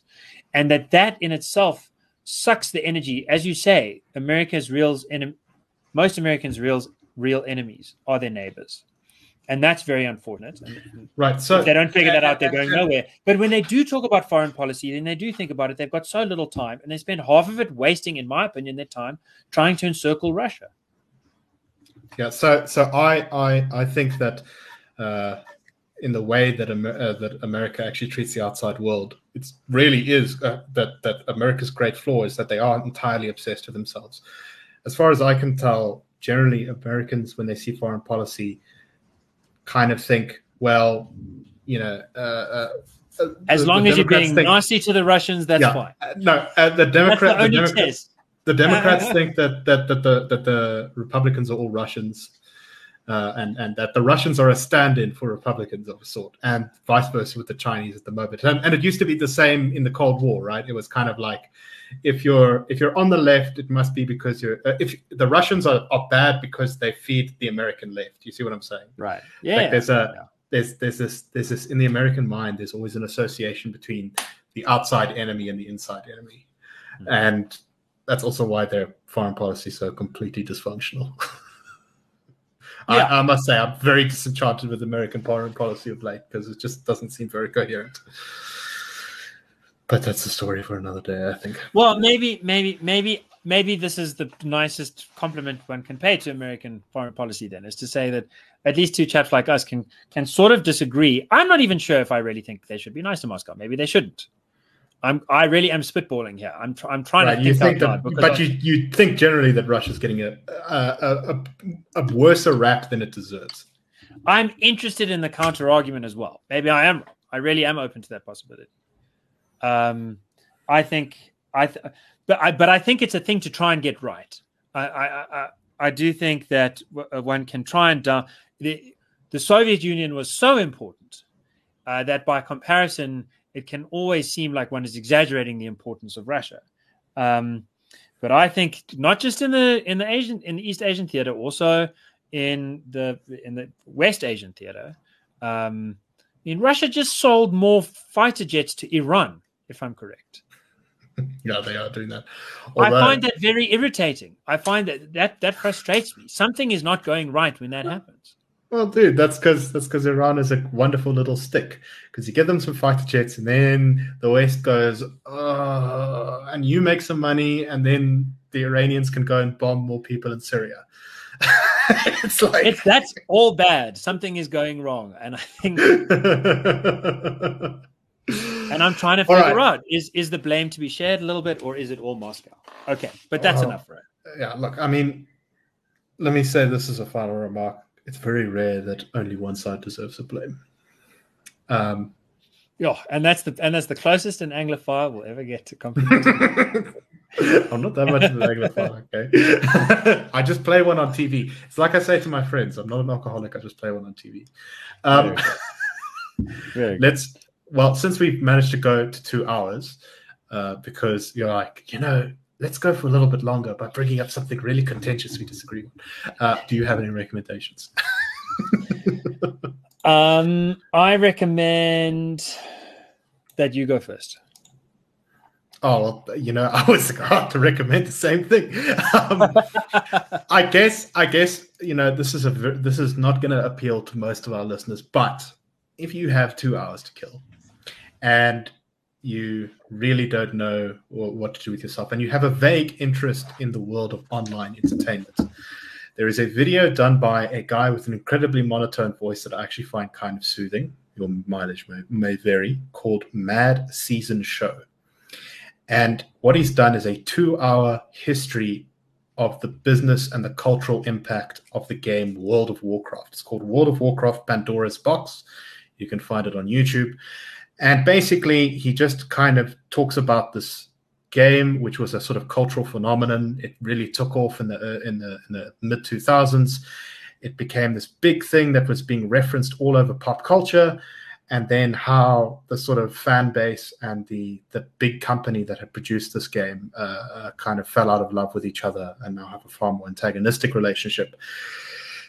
And it's an interesting story because it's about pop culture, it's about business, it's about the sort of subculture that we get in the modern age, where people can be so attached to a product. And it can be so important to them. Anyway, it's just kind of interesting if you have time to kill. So I recommend that as my recommendation. Gabriel?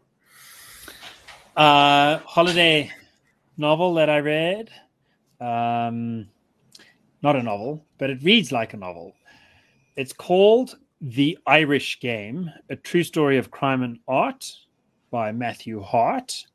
And it's a true story about sort of the largest private theft in history, which turns out to have taken place twice. It turns out that Time to invest in ADT. Yeah. The victims were South Africans. Lord and Lady Lord Alfred Bate, who was like one of those who profited very nicely, very richly, very handsomely off of South Africa's natural mineral wealth, gold, mainly diamonds, and then bought a grand mansion, the grandest mansion outside Dublin, and stuffed it full of great art, including a Vermeer, and Vermeer just about the most dear, partly because there are so few, unlike Picasso and many prolific painters. But there was a huge collection of extremely expensive works. At the time of the theft, I think the second theft in 1989, it was like hundreds and hundreds of millions of dollars. And of course, this being Ireland, there's great romance. There's this arrest scene where this woman is arrested in one detail. So the first time this theft happens, there's this English sort of heiress who got her undergrad at Oxford and then her PhD in economics, and then needed a cause to fall in love with because she was kind of too sexy to really stay in academia. And so she became an Irish, she was a Rhodes Must Fall kind of decolonist in the 70s or whatever. She went to, join the IRA. And in order to raise money for the IRA, she thought she would go and steal her own parents' paintings. And then in the trial, she said, she stole like their art collection worth like £100,000 or something. She said, the father said, dude, I just gave you £100,000 on top of your allowance. Like, why are you stealing more stuff? And she said, but daddy, your money is ill-begotten gains of white monopoly capital, and You have no idea how hard it is to be. And I mean, I'm paraphrasing here, but her final words actually in the trial were, I hope the court did find her guilty. She said, I have moved from being an intellectual into a freedom fighter. Finding me guilty this is the proudest day in my life. And then the second time she was arrested, she said, I see no court here. I see no justice. I only see agents of oppression in the colonial regime against the Irish. Anyway, so a wonderful brat who turns out to like hijack a helicopter and drop bombs on a hospital, but the bombs don't go off, and she keeps sleeping with different Irish men who go to jail every time they get arrested. She gets out because they say, no, the poor lady must have been badly influenced by the Irish rapscallions. So you can see there was some truth to all of the stereotypes that were being held against the English, who were kind of nasty to the Irish. There's no racism like the soft bigotry of low expectations. Oh, but then the best bit comes, dude, when the first theft of this grand collection, the bait collection, takes place. They close all the borders to Ireland. It happens on a Friday evening. They steal like 15, 20 paintings, tie up the butler, tie up the lord and the lady, put her in the bath, and rip all the paintings off the walls. The police find out about it the next morning. And they close all of the borders, all of the seaports. They also then man all of the borders to Northern Ireland, which are already very well manned, and they're already investigating every car and lorry to check if there's any bombs. So they're pretty confident nothing's coming through there. And then they search the area around Dublin for like a week. They can't find anything. So then they send an instruction for the police to search every little village and hamlet along the coast in all of rural Ireland. They search the entire rural Ireland because they say that this lady looks English, so she couldn't hide in a big city because someone would recognize her because her face is all over the thing and there's like rewards being offered on the newspapers and the radio. So she must be hiding out in a rural area. They're going to search the whole of rural Ireland. This one police officer gets the message. He's the only police officer in this little village. He's like, dude, I've just moved here and I've got a week off. I've got a week of paid leave to move in. So I'm not doing anything. So for a week, he moves in. He goes for like coffee on the Wednesday for a pint or whatever and speaks to like his old colleague. And they're like, oh, how's the search for the paintings going? And they're like, it's going really well, but we can't find anything. He's like, that's fine. That's great. That's great. Do the week ends. Another day goes and he's office work. Then finally he goes on the search. True enough, he finds this lady and then he's very worried because he knows that she's surrounded by armed people. So then he goes back to the car. He can kind of tell it's her because she looks too frazzled to be a tourist, but she looks too foreign to be a local. It's like, it must be her. Goes back to the car, drives, can't call from that house because there is no phone. Can't call from the nearest village because the IRA is probably posted up there. Has to drive 45 minutes back to the next, like the police station to phone in support because he doesn't have a gun and neither does his partner because they're Irish Guardia. Anyway, she still doesn't get away because there is only one road coming from that little village on the coast. So they intercept her. She goes to the port. She stands and they follow her to the nearest port where she stands on the pier for an hour looking at the sunset. And then she comes back and then they follow her in the cars behind back to the place. And then she drops off the car, which she borrowed from the landlady, which she'd never met before. In Ireland, you can just borrow landladies. And then they put her in the back of the police van and they take her to jail. That is just such a romantic way to be arrested. It is so unlike. Anyway, the book goes on and on like that, and it's very racy and it's kind of interesting, and it gets into high finance in just a minute. The Irish Game. The Irish Game. Okay. So that story of a sort of unarmed British policeman attempting to do something difficult reminds me of a time when a German Zeppelin in World War I, after bombing London, crashed in the English countryside, and the surviving German troops tried to basically make it to the Channel. And they were stopped and then arrested by a single Englishman on a bicycle with no gun. A single police officer And they tried and the officer knew very good English, so he tried to pass them off as like, "Oh, we're just troops on a bit of a jaunt." And the policeman was having none of it. He said, "No, none of that. Please follow me." He took them all to prison. Very good. Jolly good show. Yeah. Anyway, okay, cool. Very good. I think that's all we're going to call it. I hope that you enjoyed this, well, as per usual, fairly meandering episode, and half an hour shorter than last time. Wow. Anyway, have a wonderful Next time will be half an hour shorter than this. Yeah, well, we'll slim our way back down. And with that, keep the flag of liberty flying.